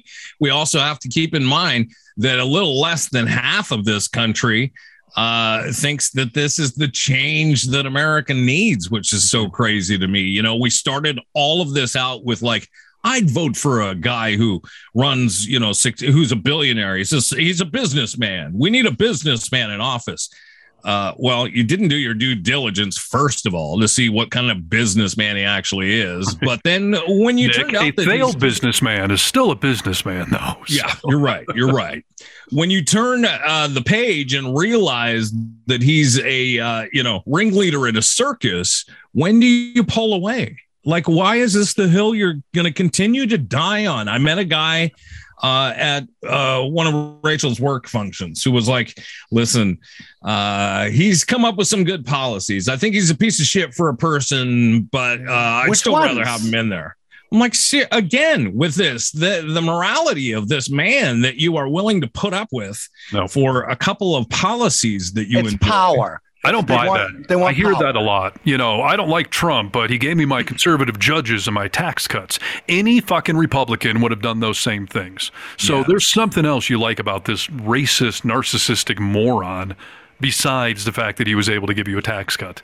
I hate to say it, but there is a lot of people out there. I've seen psychologist after psychologist talk about this, that his base are these people who have been the left behinds for so long that they finally have a group together and feel like someone's paying attention to them. Like, we never cared what these people's votes were because they didn't fucking vote. And now they've learned to go vote for this person and he's going to rally them on. Do you ever remember so many fucking rallies in politics 15 years ago? No, especially when you're not in office anymore and you're still out doing rallies. Yeah, they call that the end of the tour, dude. I don't know why. Blue Oyster Cult, you had your fun. Like, why are you still playing casinos? Please stop. Brewski, thoughts? Oh, so many, but the easy one on the judges. I mean, he didn't know a thing about any of those judges. The Federal Society were the ones they gave him a list. Yeah, and Don McGahn basically was the one that made all the picks, and then they basically told Trump. This is what I'm saying, though. Like any Republican would have picked from the same list. Why did they pull Trump up? It's ridiculous. Speaking of Trumpers, I got another news story here. This one just happened. So, first of all, let me. What's your question? Can you guys hear that?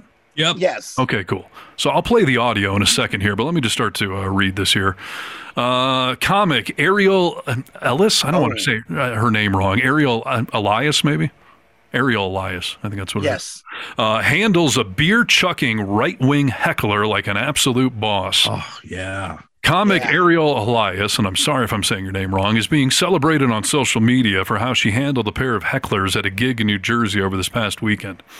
After a back and forth with one of the hecklers over Donald Trump, a man later identified as the heckler's husband threw a can of beer at the comedian on stage during the show at Uncle Vinny's in Point Pleasant Beach. The can was full or close to it based on how loud the splat was. It was a bottle. It looked like a can. Do you want to hear the audio of this? I've heard it, but yes, I do, because when that can hits the wall, listen to it. I mean, and it's not hard to hear. So this is like a minute and a half, and we'll just let everyone hear the audio. What's your question? Did you vote for Donald Trump? Did I vote for Donald Trump? What do you think? No. Okay. Here's a question for you. Why would you ask me that in here, knowing I'm the only Jew in this room? Are you trying to get me killed? If it makes you feel any better, I vote in New York. My vote doesn't matter there. It doesn't matter here either. It doesn't matter, guys. Everybody vote for whoever you want to vote. I don't care who you voted for. I'm just happy we're all here together. So you voted for Biden? I don't know. Why does it matter? Yeah, so what? Why does it matter? I can just tell by your jokes you voted for Biden. Why are we talking about politics? I can tell by the fact that you're still talking when nobody wants you to that you voted for Trump.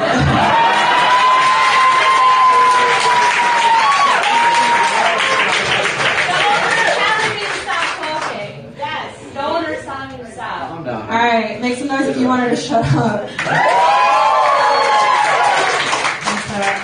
But I did ask if anybody had any questions. I didn't think it was going to be. That's on me. That was on me for thinking I could have a human interaction with somebody. That's my fault. No, look, I'm such an insecure person. Here, I'll tell you the rest of that bit, and then we'll move on. I'm so insecure. I went and got an IUD. Oh, there's the beer. Okay, yeah. Are you fucking kidding me? Yo, I'm never coming out with these people ever again. Straight up. Yeah. And now the comedian picks up the beer and chugs it in front of the audience. Like a fucking boss. And it was almost full, dude. I mean, what a fucking asshole, dude. I mean, what are you doing? I don't understand this, you know. I don't love Trump, but if the comedian's telling Trump jokes, it's like Will Smith, you know, slapping Chris Rock. Like, it's a fucking entertainer. It's comedy.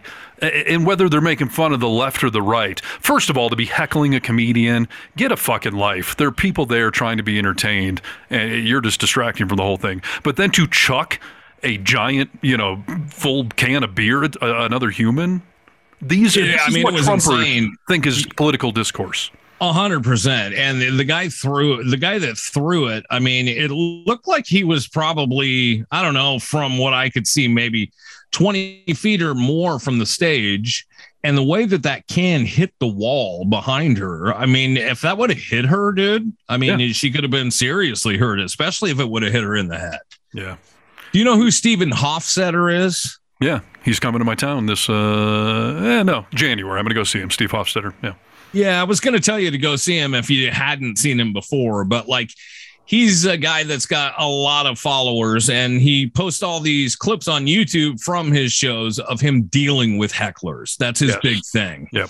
I'd be interested to hear his take on this whole thing. You know, maybe you should work on getting him on the air so we can talk to him a little bit. I just love that when conservatives want to rip on liberals, they call us snowflakes. Oh, you're so sensitive. But then they go to a comedy club and a comedian is telling a joke that they don't like, and they have to heckle them and throw things at them. You fucking little pitiful snowflakes. Grow a pair, please. Yeah, you're at a comedy show, dude. And what are you expecting? You knew, by the way, if you know this girl, she's obviously not a Trump voter. So just sit down and fucking be quiet, dude, and just enjoy the comedy show. You didn't know where you were coming? Yeah. Well, and conservatives always complain that comedians are always liberals. Well, we can't help it if there aren't any funny conservative people. Right. We just can't help it. Yeah. Where you going to go with Dennis what about Miller? Jeff Foxworthy, dude? Come on. Yeah. What about who's the other guy? Oh, Larry the Cable Guy, dude. These are people we're still seeing play casinos. Well, conservatives don't have a real good sense of humor. That's the problem. So no one can really get into that niche. Rob Schneider, he was on Saturday Night Live, but now he's, a comedian nowadays. And he just came out being really conservative. And now people don't want to go see his show because that's your audience. Like the conservatives aren't going. He was sort of just hanging on, like bad announcement, dude. Right. So, yeah. That's, that poor girl, but she handled it great. Yeah. She handled it like a fucking champion, and good job to her. And, stop being a bunch of pitiful snowflakes, conservatives. Like, you don't think there's anything Trump's done worthy of being made fun of? I mean, come on. Well, he is seriously right now one of his many lawsuits. Did you see that he's suing CNN claiming defamation? Please. Let me tell you, people, anyone out there in particular listening, just because you don't like the truth, just because it embarrasses you, does not make it slander or defamation. Okay? Well, it's just not how it works. Well, but what's funny about that lawsuit with CNN is that CNN, within the past year, was actually purchased by a Trump mega donor, and he's been actually firing all the liberals at CNN using this guy, Chris Licht. Yes. Who may or may not have eaten paste when he worked at MSNBC. Well, in that case, I hope Trump wins his lawsuit then, so he can take down a fellow conservative. Yeah, but that's the thing is that it's a guy that raised all those sorts of money for you, and you're going to go and sue his company now? I mean, that doesn't make any sense. None of it makes any sense. There's no logic or sense going on in this, topic. No, not at all. None. Speaking of that, I got another one. I'm connecting all the dots today, people. This is good how we're doing this. This little story came out a week or two ago, but I've been sitting on it because I just wanted to mention it one of these days here. Virgin Atlantic recently announced that they were going to do gender-neutral uniforms for the flight attendants. Sure. So that if they wanted to wear, a dress or pants or whatever it is, it was all going to be able to be worn by any gender or any neutral gender. And so, let's see, what is this guy here? Some prominent conservative who I think is part of Alex Jones's crew of idiots. Yeah. He came out and he said that, where is it? Now I got to find the right quote here. He basically said that the experiment of gender neutrality up at 30,000 feet, that he would like to see how it goes over to have gender neutral bathrooms on airplanes, and that would be a total disaster if airplane bathrooms were gender neutral. Wow. Oh, wow. What would the disaster be? Well, what would the disaster be?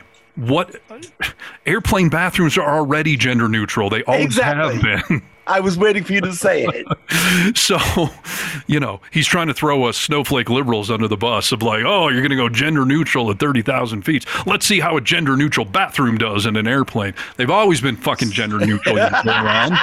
Such a fucking idiot. And the airline industry seems fine.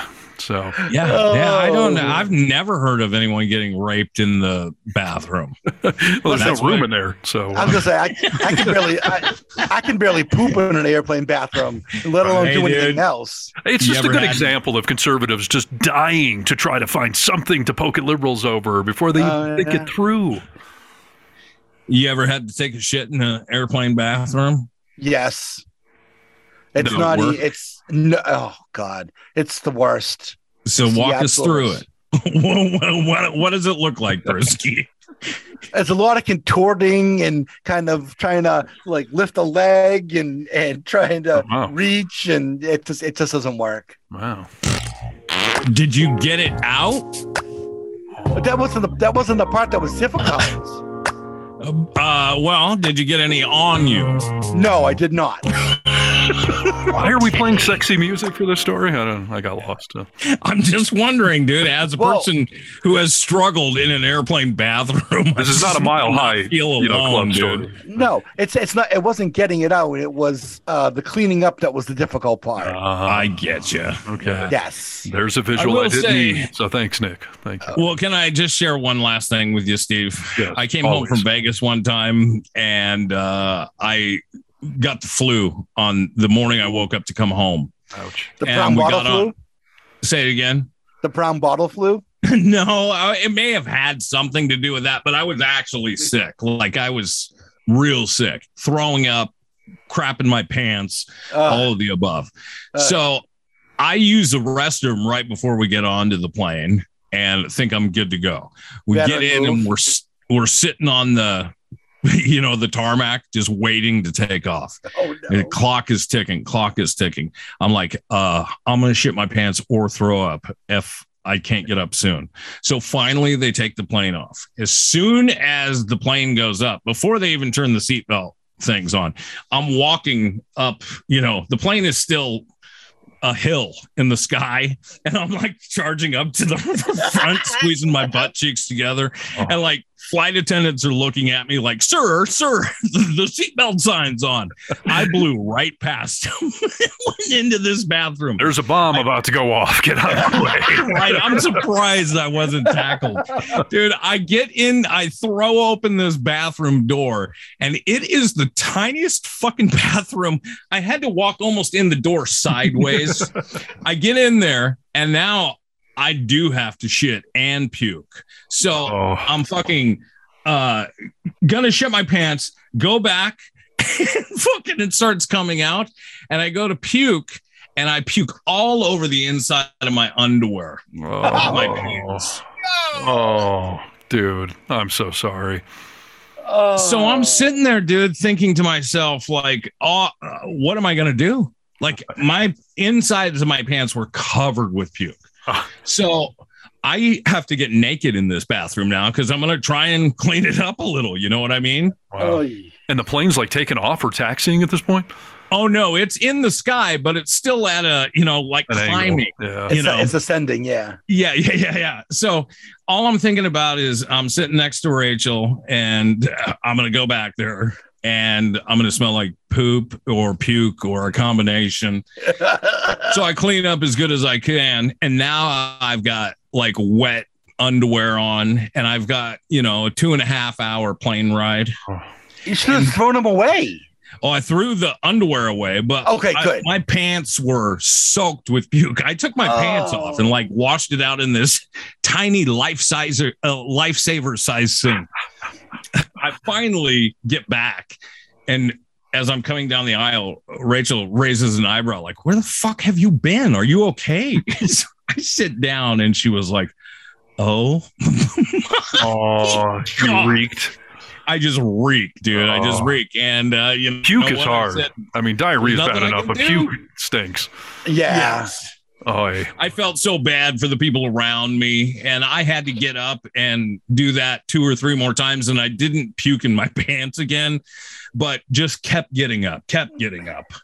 It was the worst experience of my life. Wow.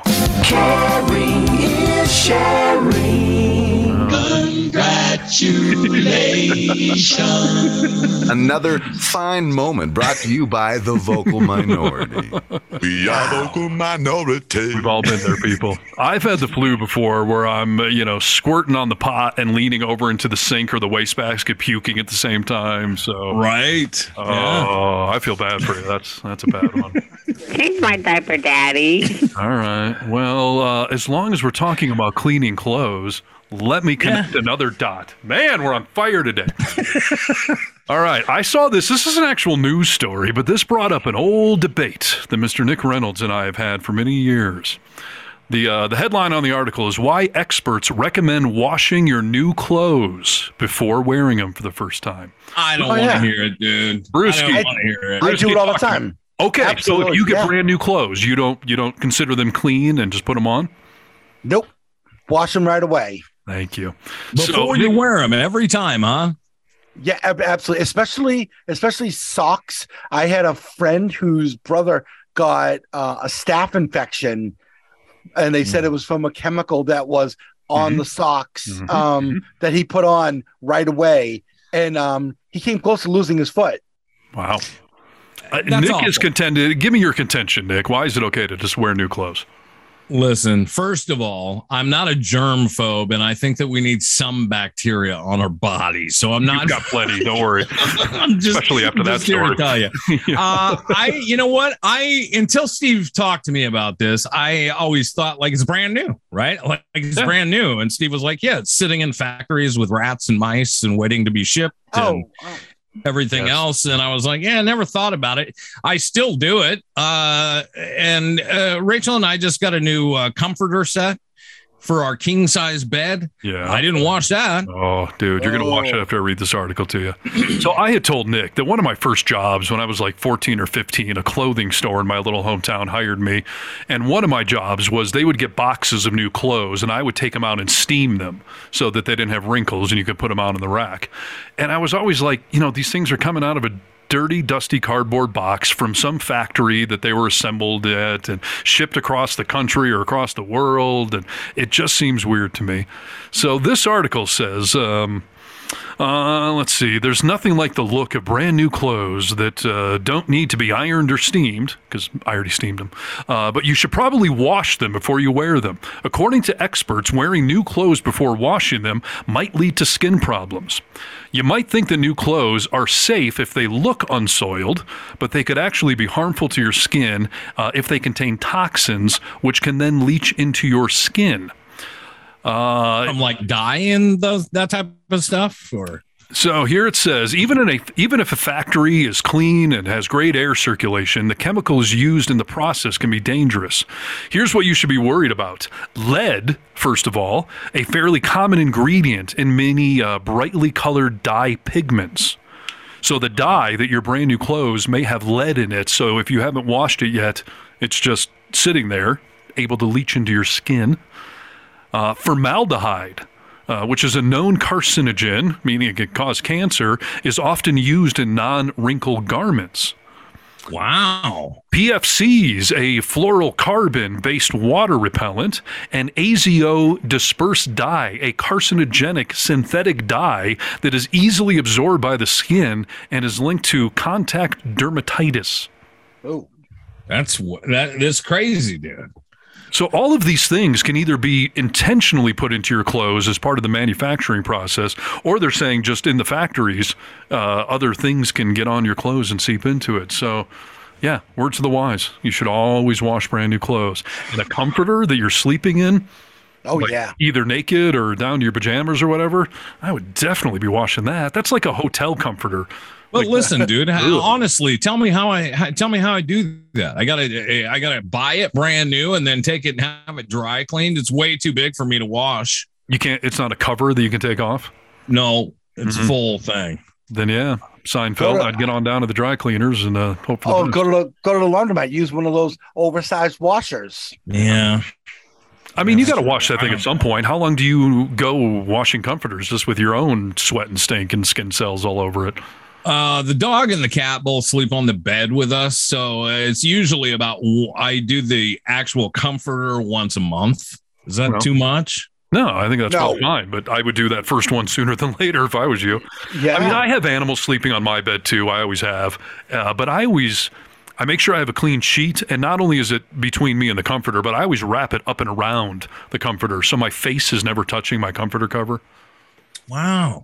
Yeah. I don't know. Yeah. And I mean, that's the other thing is like once I go have it dry cleaned, my pets are walking around on the floor with no shoes on, obviously. Yeah. Which is kind of gross, but they don't have lead on them or PFCs or for sure. other. Dude, this gives me a great idea that we should be starting some sort of class action lawsuits against these people who put lead in our clothing.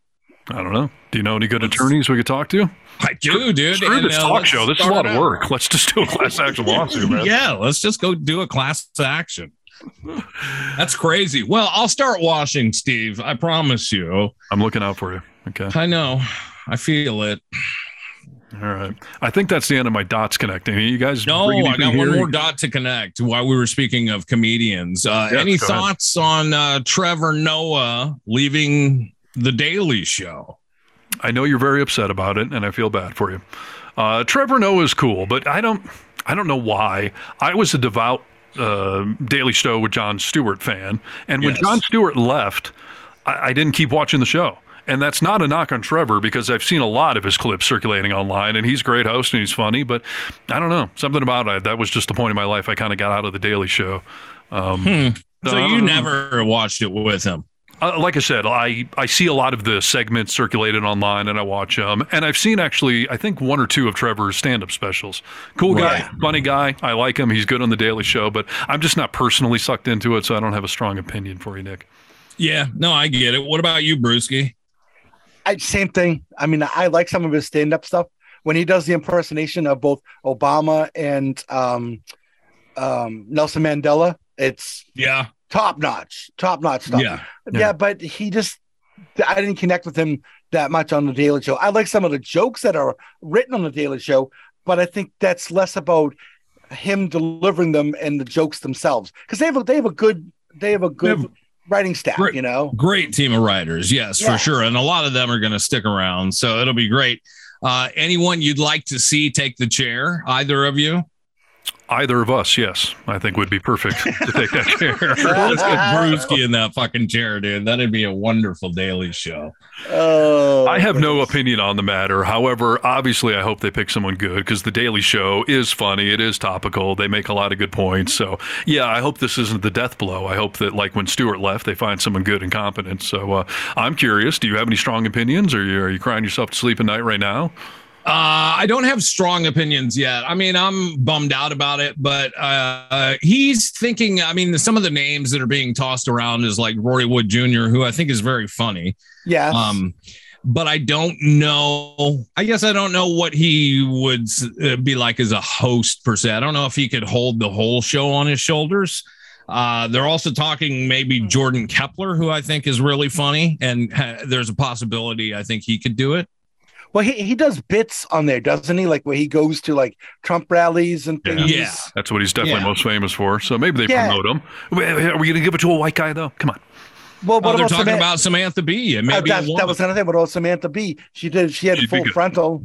Well, that show's done, though, I think. I think it got canceled. It did. But what I mean by that is that she's hosted a show like that. Yeah. Right. Sure. Yeah. And she's funny. I just don't know if I don't know if she's the right pick or not. I guess, you know what I hope they'll do, actually, is like Jeopardy did after Alex Trebek died. I hope they have people come and try out for it and see how the public responds to them for a month, and then pick Mayim Bialik, dude.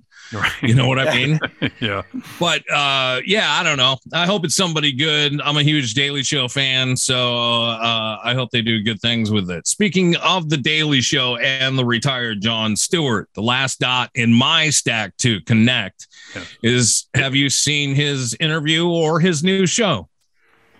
Are you talking about his Apple show? Is that his new one? Yes. No, I don't have Apple TV. And I know you've offered to share your password, which I shouldn't mention. But no, I haven't seen it. Jon Stewart's great and funny, obviously. I know he disappeared for a while there, and now he seems to be kind of getting back to relevant again. So that's good. Well, but he also did all that work though to get the legislation passed for the burn pits. Yeah. I mean, he's done a lot for the 9/11 people. Working with 9/11 people. He's he's really become somewhat of a humanitarian, trying to get things taken care of where other people have dropped the ball.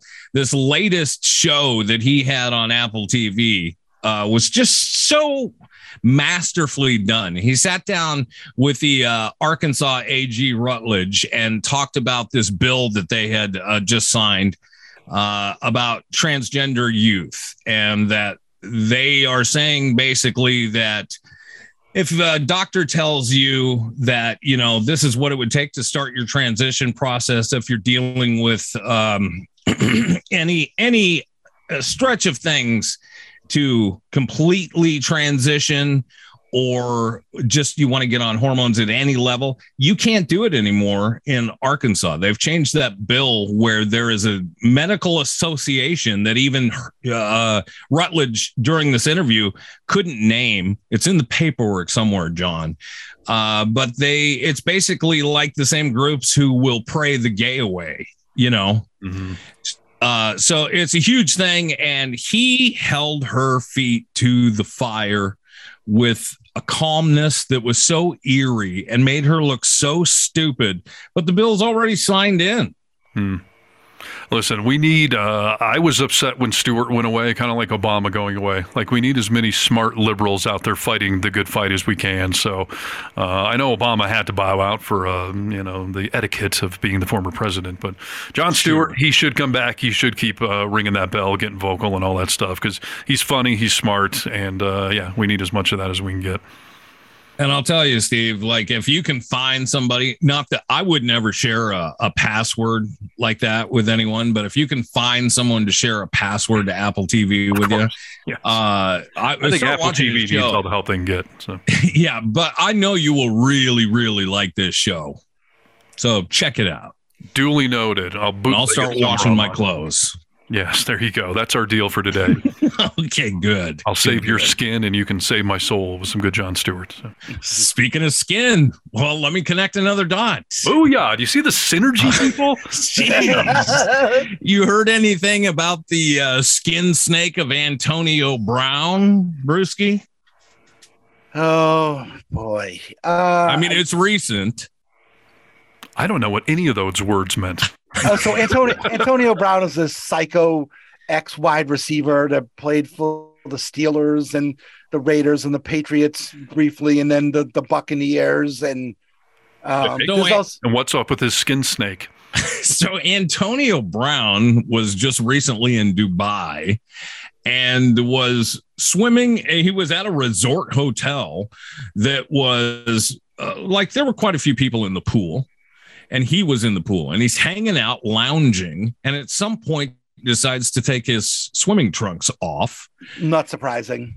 And he's got this very large skin snake, just kind of like he's got his hips, posted up towards the top of the water. So it's just kind of like old Nessie hanging out. Is this a euphemism for his dick? Yes, it is. Yes, dude, he's completely got his pants. I thought maybe he had a tattoo of a snake or his skin snake or something. So he's at a hotel, a resort in Dubai, and he just goes free balling. Yes, and there's these. He's got his dick kind of floating on the water, and it's a large unit. There's all these women around. They get very uncomfortable. Sure, and one of them may have been drinking, and she starts laughing. She's kind of an uncomfortable laugh. Oh boy. But he pops it up even further out of the water, and he was like that for 15 minutes, just kept kind of bouncing his mast. No, I mean, it's huge, but it's just kind of bobbing on the top of the pool. See, like a dead body. He's looking for attention. That's all it is. It's everything always with him. It's always about getting him attention. Do they frown on this in Dubai, or is this what happens over there? I've never been. No, I believe that they definitely frown on upon that. I mean, they have morality police. Yes. I mean, if a woman shows her face, she can be beaten to death. But this guy just goes free Johnson out. And what happened to him? Well, I mean, there's just kind of coming down on him. He's saying it was a joke and everything else. But yeah, so far, nothing has happened to him. I don't know if he will be allowed back at that hotel or what. But yep, nope. Interesting. Well, maybe it might have just been a flotation device, safety first. Could have been. I'm sure the hotel, as long as his credit card still will pay for the room, hotel, because Dubai, they're just all about the money. Yeah. As long as you have the money and you can pay for it, they'll let you do whatever you want. If you're a guy. Yes. Yes, exactly. Yes, that's exactly right. It was an odd experience going to Dubai. I was nervous about actually going there. Because, I had read all this stuff on the internet, like, oh, if you and your wife are walking down the street, you can't hold hands, you can't kiss in public, and the morality police can't arrest you for it and throw you in jail. So I was like, treated Rachel like a roommate while we were in Dubai, dude. I was like, this is pre-pandemic, but I'm like 6 feet apart, dude. I don't want to touch you. I don't want to. High five, baby. High five. Yeah. Did she ever start arguing with you and you're like, listen, woman, I need you to respect the local customs. Cover your face. Pipe down. Oh, boy. Yeah. Wow. Dubai is a little crazy. And it's always a good reminder of the difference in countries. Like in this country, you may make fun of a woman for being a bad driver. In that country, they'll fucking kill you. Okay. Well, yeah. Or throw you in jail or whatever. Take your face covering off and you will be murdered. I mean, they're standing up for a lot of that across the nation now. Yeah. Well, there you go. But I hear they've got great hotels and all that stuff there. Is it true that people abandon sports cars on the streets of Dubai? It is true. Yeah. Really? Yeah. The guy that picked us up in an Uber when we got to Dubai to take us to our resort, I happened to mention out of conversation because I think it was like a 40-minute drive that Rachel was an attorney. At some point I said he asked something, I said something about it. Dude, that guy locked on and basically asked us if we could do some paperwork up to get him over to the States. Like a lot of people that are in Dubai are stuck. They can't get out of Dubai and they come over there to make money for their family to send it back to them. And they'll just be there forever. They'll never be able to go back home. Wow. And did Rachel take out the briefcase and write up the documents? Rachel was like elbowing me on my fucking side, like, shut your fucking mouth, dude. Don't tell anyone I'm an attorney. She's not a very good attorney, so she won't work for you. It's a woman. I mean, come on, buddy. She doesn't even have a face covering on. Like, come on. She's lost it, clearly. Wow. What a world we live in. Indeed. Brewski, you got your movie tickets to go see Bros? I don't, but I've heard good things about it. You have? I got to tell you, I just want to go see this movie just so I can help, toe the line. Tell me why, Steve, specifically. I'm interested. Well, so here's the deal. So Bros, if you don't know, is the first romantic comedy about two gay guys. And the first weekend it came out and it bombed. And it's because... It didn't bomb. It just didn't... No, it bombed. Why do you say that? How much did it make? Oh, it made well under what the movie was, even a fraction of what it cost. So that's considered to be a major bomb. I mean, it made a few million, but it cost like 30 or 40 million to make. And the guy, and I can't remember his name. Billy Eichner. Okay, so he came out and basically said not enough straight people were willing to show up. Right. Certain parts of the country they did. I'm assuming that's the West Coast, but the rest didn't. And this is the problem. Like, you get progressive enough that some big company decided to fund a movie about a gay romantic comedy, but now that it bombs, they're never going to do it again, or it's going to be, generations before it happens again. So right. I don't know if it's a funny movie or not. I don't go see any romantic comedy, but I hate to see the gay community taken on the chin like that in a way they're not used to. And so it seems like it would be a good thing to go on and support the cause, right? All right. Brewski, will you feel the same? Yeah, absolutely. Yeah. Okay. But now it's been out for like 2 weeks. So I don't know. It's probably too late. I'll just buy it on DVD 20 times. Does that equal it out or something? Yeah, support it in some way, because I agree with you. I think it sucks. And like you said, it'll probably be generations before a huge company decides to take a risk on showing gay people on screen. You know, I've had this debate with my firstborn, where they feel that if a movie is about a transgendered person, that they have to hire a transgendered actor to be the lead. And I understand what the sentiment there is, but first of all, acting is supposed to be acting. You're supposed to play something that you're not.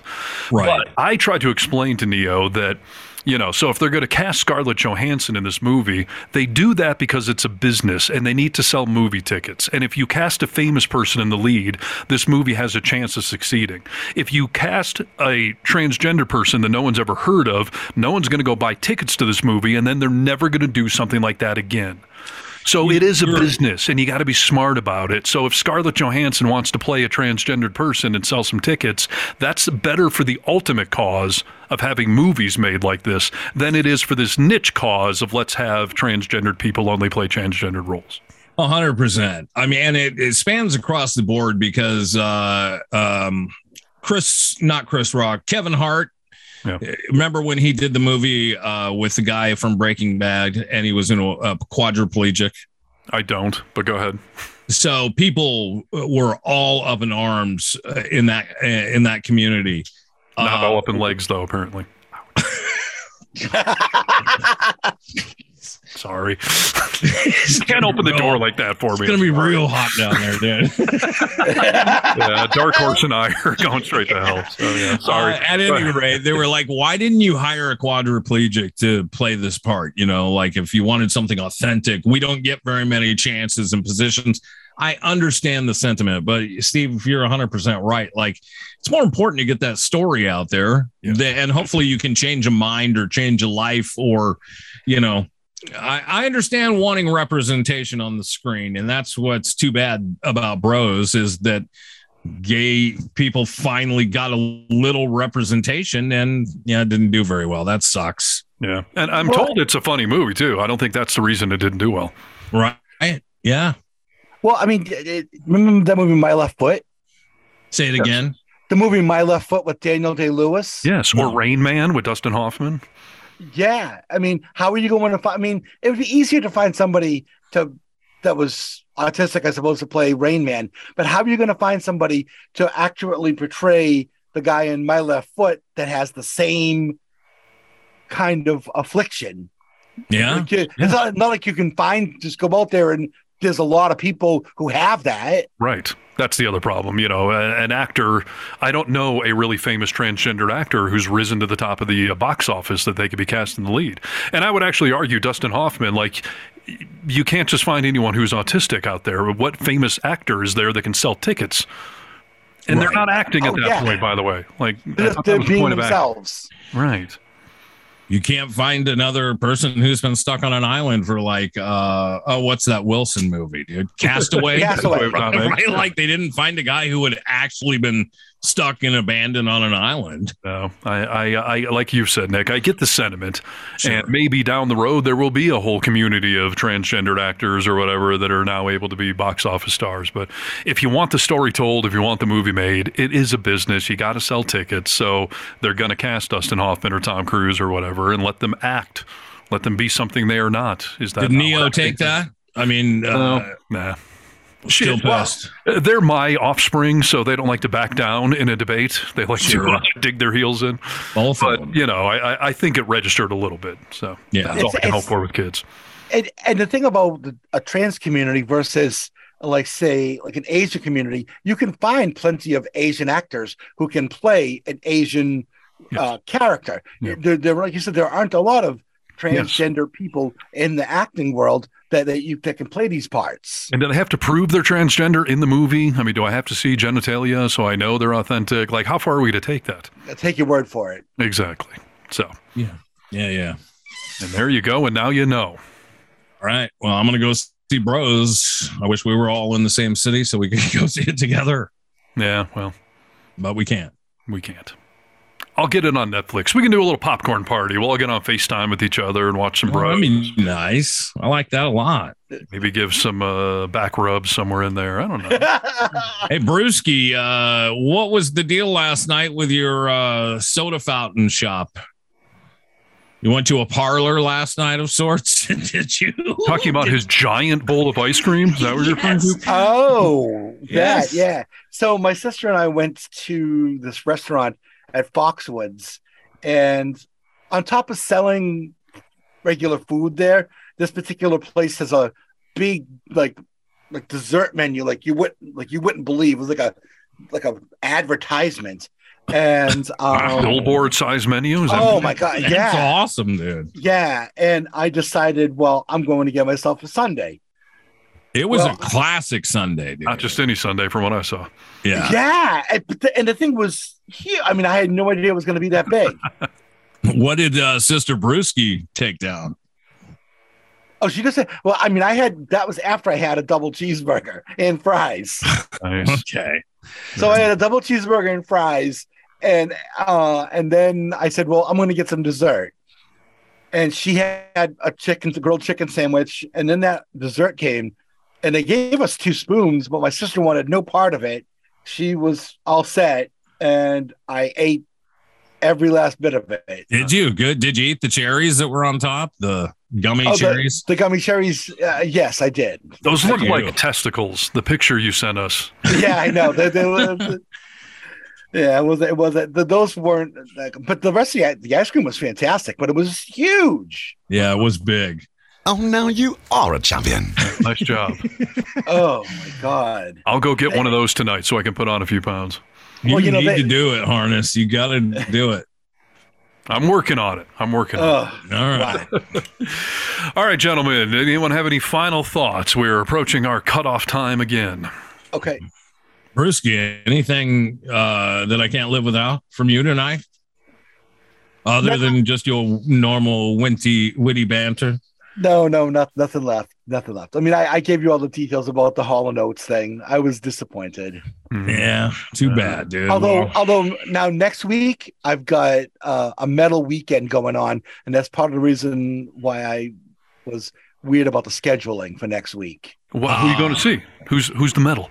So Sunday night I'm going to see Priest, 50 years of metal. Okay. Wow. And then the next night, Maiden. Really? Wow. Yes. Are you going solo?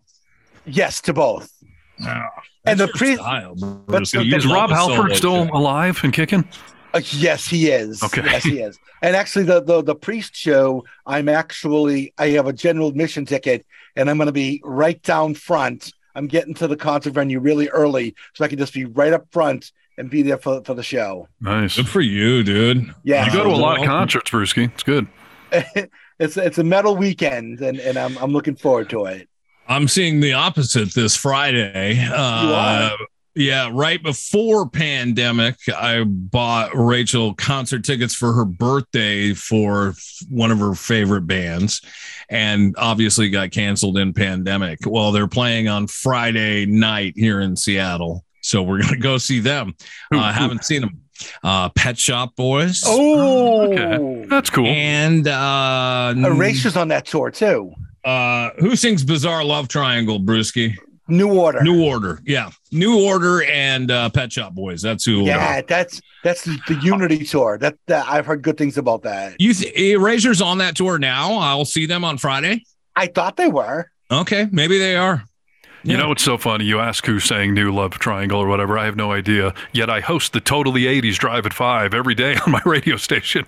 Yeah, Bizarre Love Triangle. I like that track. I maybe know 7 songs at this concert as far as I know. But Rachel did say that Pet Shop Boys was one of the most fun concerts she's ever been to.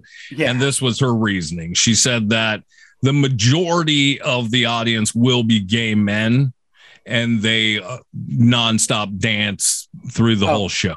So she's excited for that. And we'll see how it goes. I'll let you guys know. And I'm hoping that New Order plays Love Vigilantes. If you ever get a chance, Nick, look at the lyrics to that song. All right. It's not it's not what you think it is. It's actually a pretty serious topic, actually. Let me plant a seed for a future episode of the Vocal Minority. Worst musical decade, starting in the 50s on forward. Wow. I have a very solid answer. Tell you now or later? You can give me your brief answer, but let's debate this some other episode. Yeah. What is it? What decade is the worst musical decade? And by worst, I don't necessarily mean like it's terrible, but comparing 50s, 60s, 70s, 80s, 90s today. Yeah. What's the worst musical decade? Today, I mean, if is 2000 to 2022, is that today? Yeah, yes. I mean, you might be right, actually. Yeah, I would say like 2005 through 2015 was the worst decade of music. Yeah, I mean, rock music has taken it on the chin in recent years. You're probably right. My traditional answer is the 80s, and it's funny because, like I said, I host the Totally 80s, and on our radio station, Nick hosts the 90s at noon, and I'm so jealous that you got the significantly better musical decade. I really don't like the 80s, yet I host the whole show. So you know what? We should do a call a Friday swap, dude. You should do 90s at 5 and I should do the 80s at noon. We should. Anytime I fill in for Nick, I love doing the 90s at noon because it's the best hour of music we do every day. And and then I go and suck it up and do the 80s. And there's good stuff in the 80s. It's not all terrible, but as compared, I hate the keyboard synthesizer side of the 80s. I love the Metallica side or some of the good rock bands that were going, but yeah, the glam side of the 80s, I fucking hate it. Yeah, well, you're not going to like this concert I'm going to on Friday. Probably not. But that's all right. You guys have fun. Thank you. Do you guys play the Ghost Town by the Specials? No. I try to stick to the rock side of it for the 80s, Give it a listen sometime if you don't know the song offhand. I don't know that I do. No. It's a ska classic, and it was in a lot of I hate it already. It's a ska classic? Is that what you just said? Ska, yeah, SKA, Yeah. It's a really good song. Hey, Brewski, are we going, in your opinion, with you don't like ska music, Harness? It's like reggae. Like you play it for 30 seconds and it's just on a loop over and over. Upbeats, right. I get it. Oh, okay. Fair enough. Listen, Brewski, is it the German or American version from Nina? 99 Red Balloons. I like the German version better. I do too. I do too. And you know why? I'll tell you why I like the German version better. It proves my long-running theory that lyrics don't really matter because you can sing in a different language and it's still a big hit because it's not about the words, it's about the melody. Well, do you guys play the Falco version of De Commissar? No. Why not? There's no Falco. Oh my God, it's amazing. Listen, Brewski, Harness has given me full permission, unspoken. I was going to say, you get this in writing? Permission to play as deep as I want on the 90s at noon, but that's the only hour that that we go crazy. Okay. I'll unless give you you're tuned into our mornings, then we don't exist. I'll give you a 90s song, and I'll ask if you guys play it. Okay? Yes, please. All right, Nick's the man, so you talk to him. Gray Cell Green by Ned's Atomic Dustbin. Nope, but I'm willing. I'm willing. Send it to me. He's saying no, as in we don't play it currently. Yeah, I don't play it. I'm just not. I'm not even familiar with it. Cut Your Hair by Pavement. Yes, I play that, dude. Good for you. Nice. Gentlemen by the Afghan Wigs. Yes. Play some Sunny Day Real Estate. Okay. All right. So yeah, we go a little deeper into the 90s. Yeah, that's good. That's good. Yeah. Nick and I are experts in the topic, so. Well, most of it came from our personal collections. Right. Yeah, these are our CDs that we've uploaded. Exactly. And we still look like we dress from the 90s, so it all connects back together. When I turned 40, was that my 40th birthday party? Yeah. Yeah, Steve flew in from Tahoe to come to surprise me for my 40th. It was a surprise party.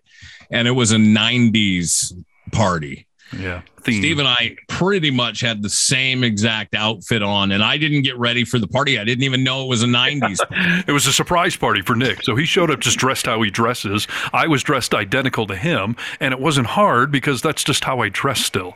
So we both had red flannels on, torn jeans. I'm literally wearing ripped jeans right now as we sit here on this show, and I love them. Funny. Yeah. And they're back in fashion again, according to my teenagers. So it all works out. You know, at my 40th birthday, we did a 70s party since I was born in 71. Yeah. But I also decided that I needed to stay true to the age I was turning. Okay. So I stocked my refrigerator full of 40 ounces of beer. Like what kind? Old English or? Everything I could get my hands on. I had a variety. Nice. Yeah. Bud, Old English, Ole. I couldn't find any Crazy Horse, unfortunately. They don't make that anymore. Mickey's. Right. Hides, little malt liquor. Oh, my God. Real. Yeah. Slam in 40s. Nothing like a little alcohol poisoning for your 40th birthday, right? For whatever reason, well, when we were in the 90s, I believe, it was in maybe 1990 or 91 when Boys in the Hood came out. Yeah. You remember? Yeah. My whole town decided that we would start drinking 40s, like oldie 40s. Yeah. So we used to guzzle a 40 before we went to school. And then we would guzzle another 40 at lunchtime. So just, you know what that does to your stomach, dude. I mean, it was not great decisions, but some of the best times of my life. I am so lucky I didn't start smoking pot or drinking alcohol until literally the last day of my senior year. I never would have graduated. Yeah. That would have been kids dangerous. are listening. Wait till your last week of high school before you start any of that shit. Yeah, the worst that can happen with that pot is someone get me some Cheetos. You just get a little hungry. Otherwise, I'm all for the Boys in the Hood. Bitches ain't shit but hoes and tricks. That's my new mantra. All right. Oh, hey, speaking of which, just real quick, I'll throw this in at the end of the podcast, hoping some other people have stopped listening. Brewski, the ghosting I was getting from the lawyer, it's done. The date is on the books. Yes. Specific date. Yes. Oh, yeah. We got a date to the time, all set up. It's a couple of weeks away, but it's all I need. So Suicide Girl is back on the shelf, everyone. I'm not screwing around with any of that stuff until I know what's going on with the You got to treat this one right. You got to be careful. Well, here's the thing. You have to learn Fly, Eagles, Fly. You have to learn it. Yeah, you're going to have to teach me that, the Eagles song. So, we were talking earlier about our cheating guy and STDs and diseases and all that stuff. Well, I had mentioned that was in my ex's repertoire. She was capable of cheating. And so when the relationship ended, I started to wonder, was there someone else? And I don't know if there was, but oh boy. My point is I went out and got tested for every STD they can possibly test for, and I got a 100% clean bill of health. Even the type of hepatitis that 80% of us have. I don't even have that. Congratulations. So I'm not messing around with anyone. I'm going to keep this clean bill of health going until I know if second date material is going to go somewhere. If it doesn't, then I'll go out and start banging everything. But otherwise, I'm keeping my clean bill of health for now. And I got the date on the calendar. Looking forward to it. Good for you, dude. Good for you. Good times. I'm glad to hear it. And by the way, I got her name, profession, and city wrong. Her name is Sarah. She's a plumber, and she lives in Fallon, Nevada. So Fallon? Okay. Wow. All right. Just so no one can find her. A tradeswoman. Yes, exactly. Are you still listening? So anyways, that's what I know for now. Everyone out there in podcasting and social media land, we appreciate you tuning in. Continue to spread the good word for us. Tell people, share stuff online, and reach out to us. We want to hear from you. Yes, please, dude. Don't be a brewski. Being a brewski means not listening to the podcast in Boston. I'm sorry. It's all right. You're listening now, dude. So we can see you on the map, brewski. That's right. Better late than never. There was some actor I saw once where someone was like, do you ever go watch your movies? And he was like, why would I? I already know how it ends. I was there making it. Why would I go watch it? Yeah. Hey, dude, we're just trying to get the dots on the map, brewski. Come on. Right. So you keep it up. Your son's pulling the weight for your family. So let's I guess so, yeah. All right, everybody. Yeah, find us on all the social media. Go to our website, thevocalminority.net. Champions, we'll figure out a schedule for next week, and we'll be back then. Greetings and salutations. Yes, there you go. Peace. Peace. Get your hot dogs here. Long winners. Brisky's already at his other job. Dude. This is The Vocal Minority with Nick and Steve.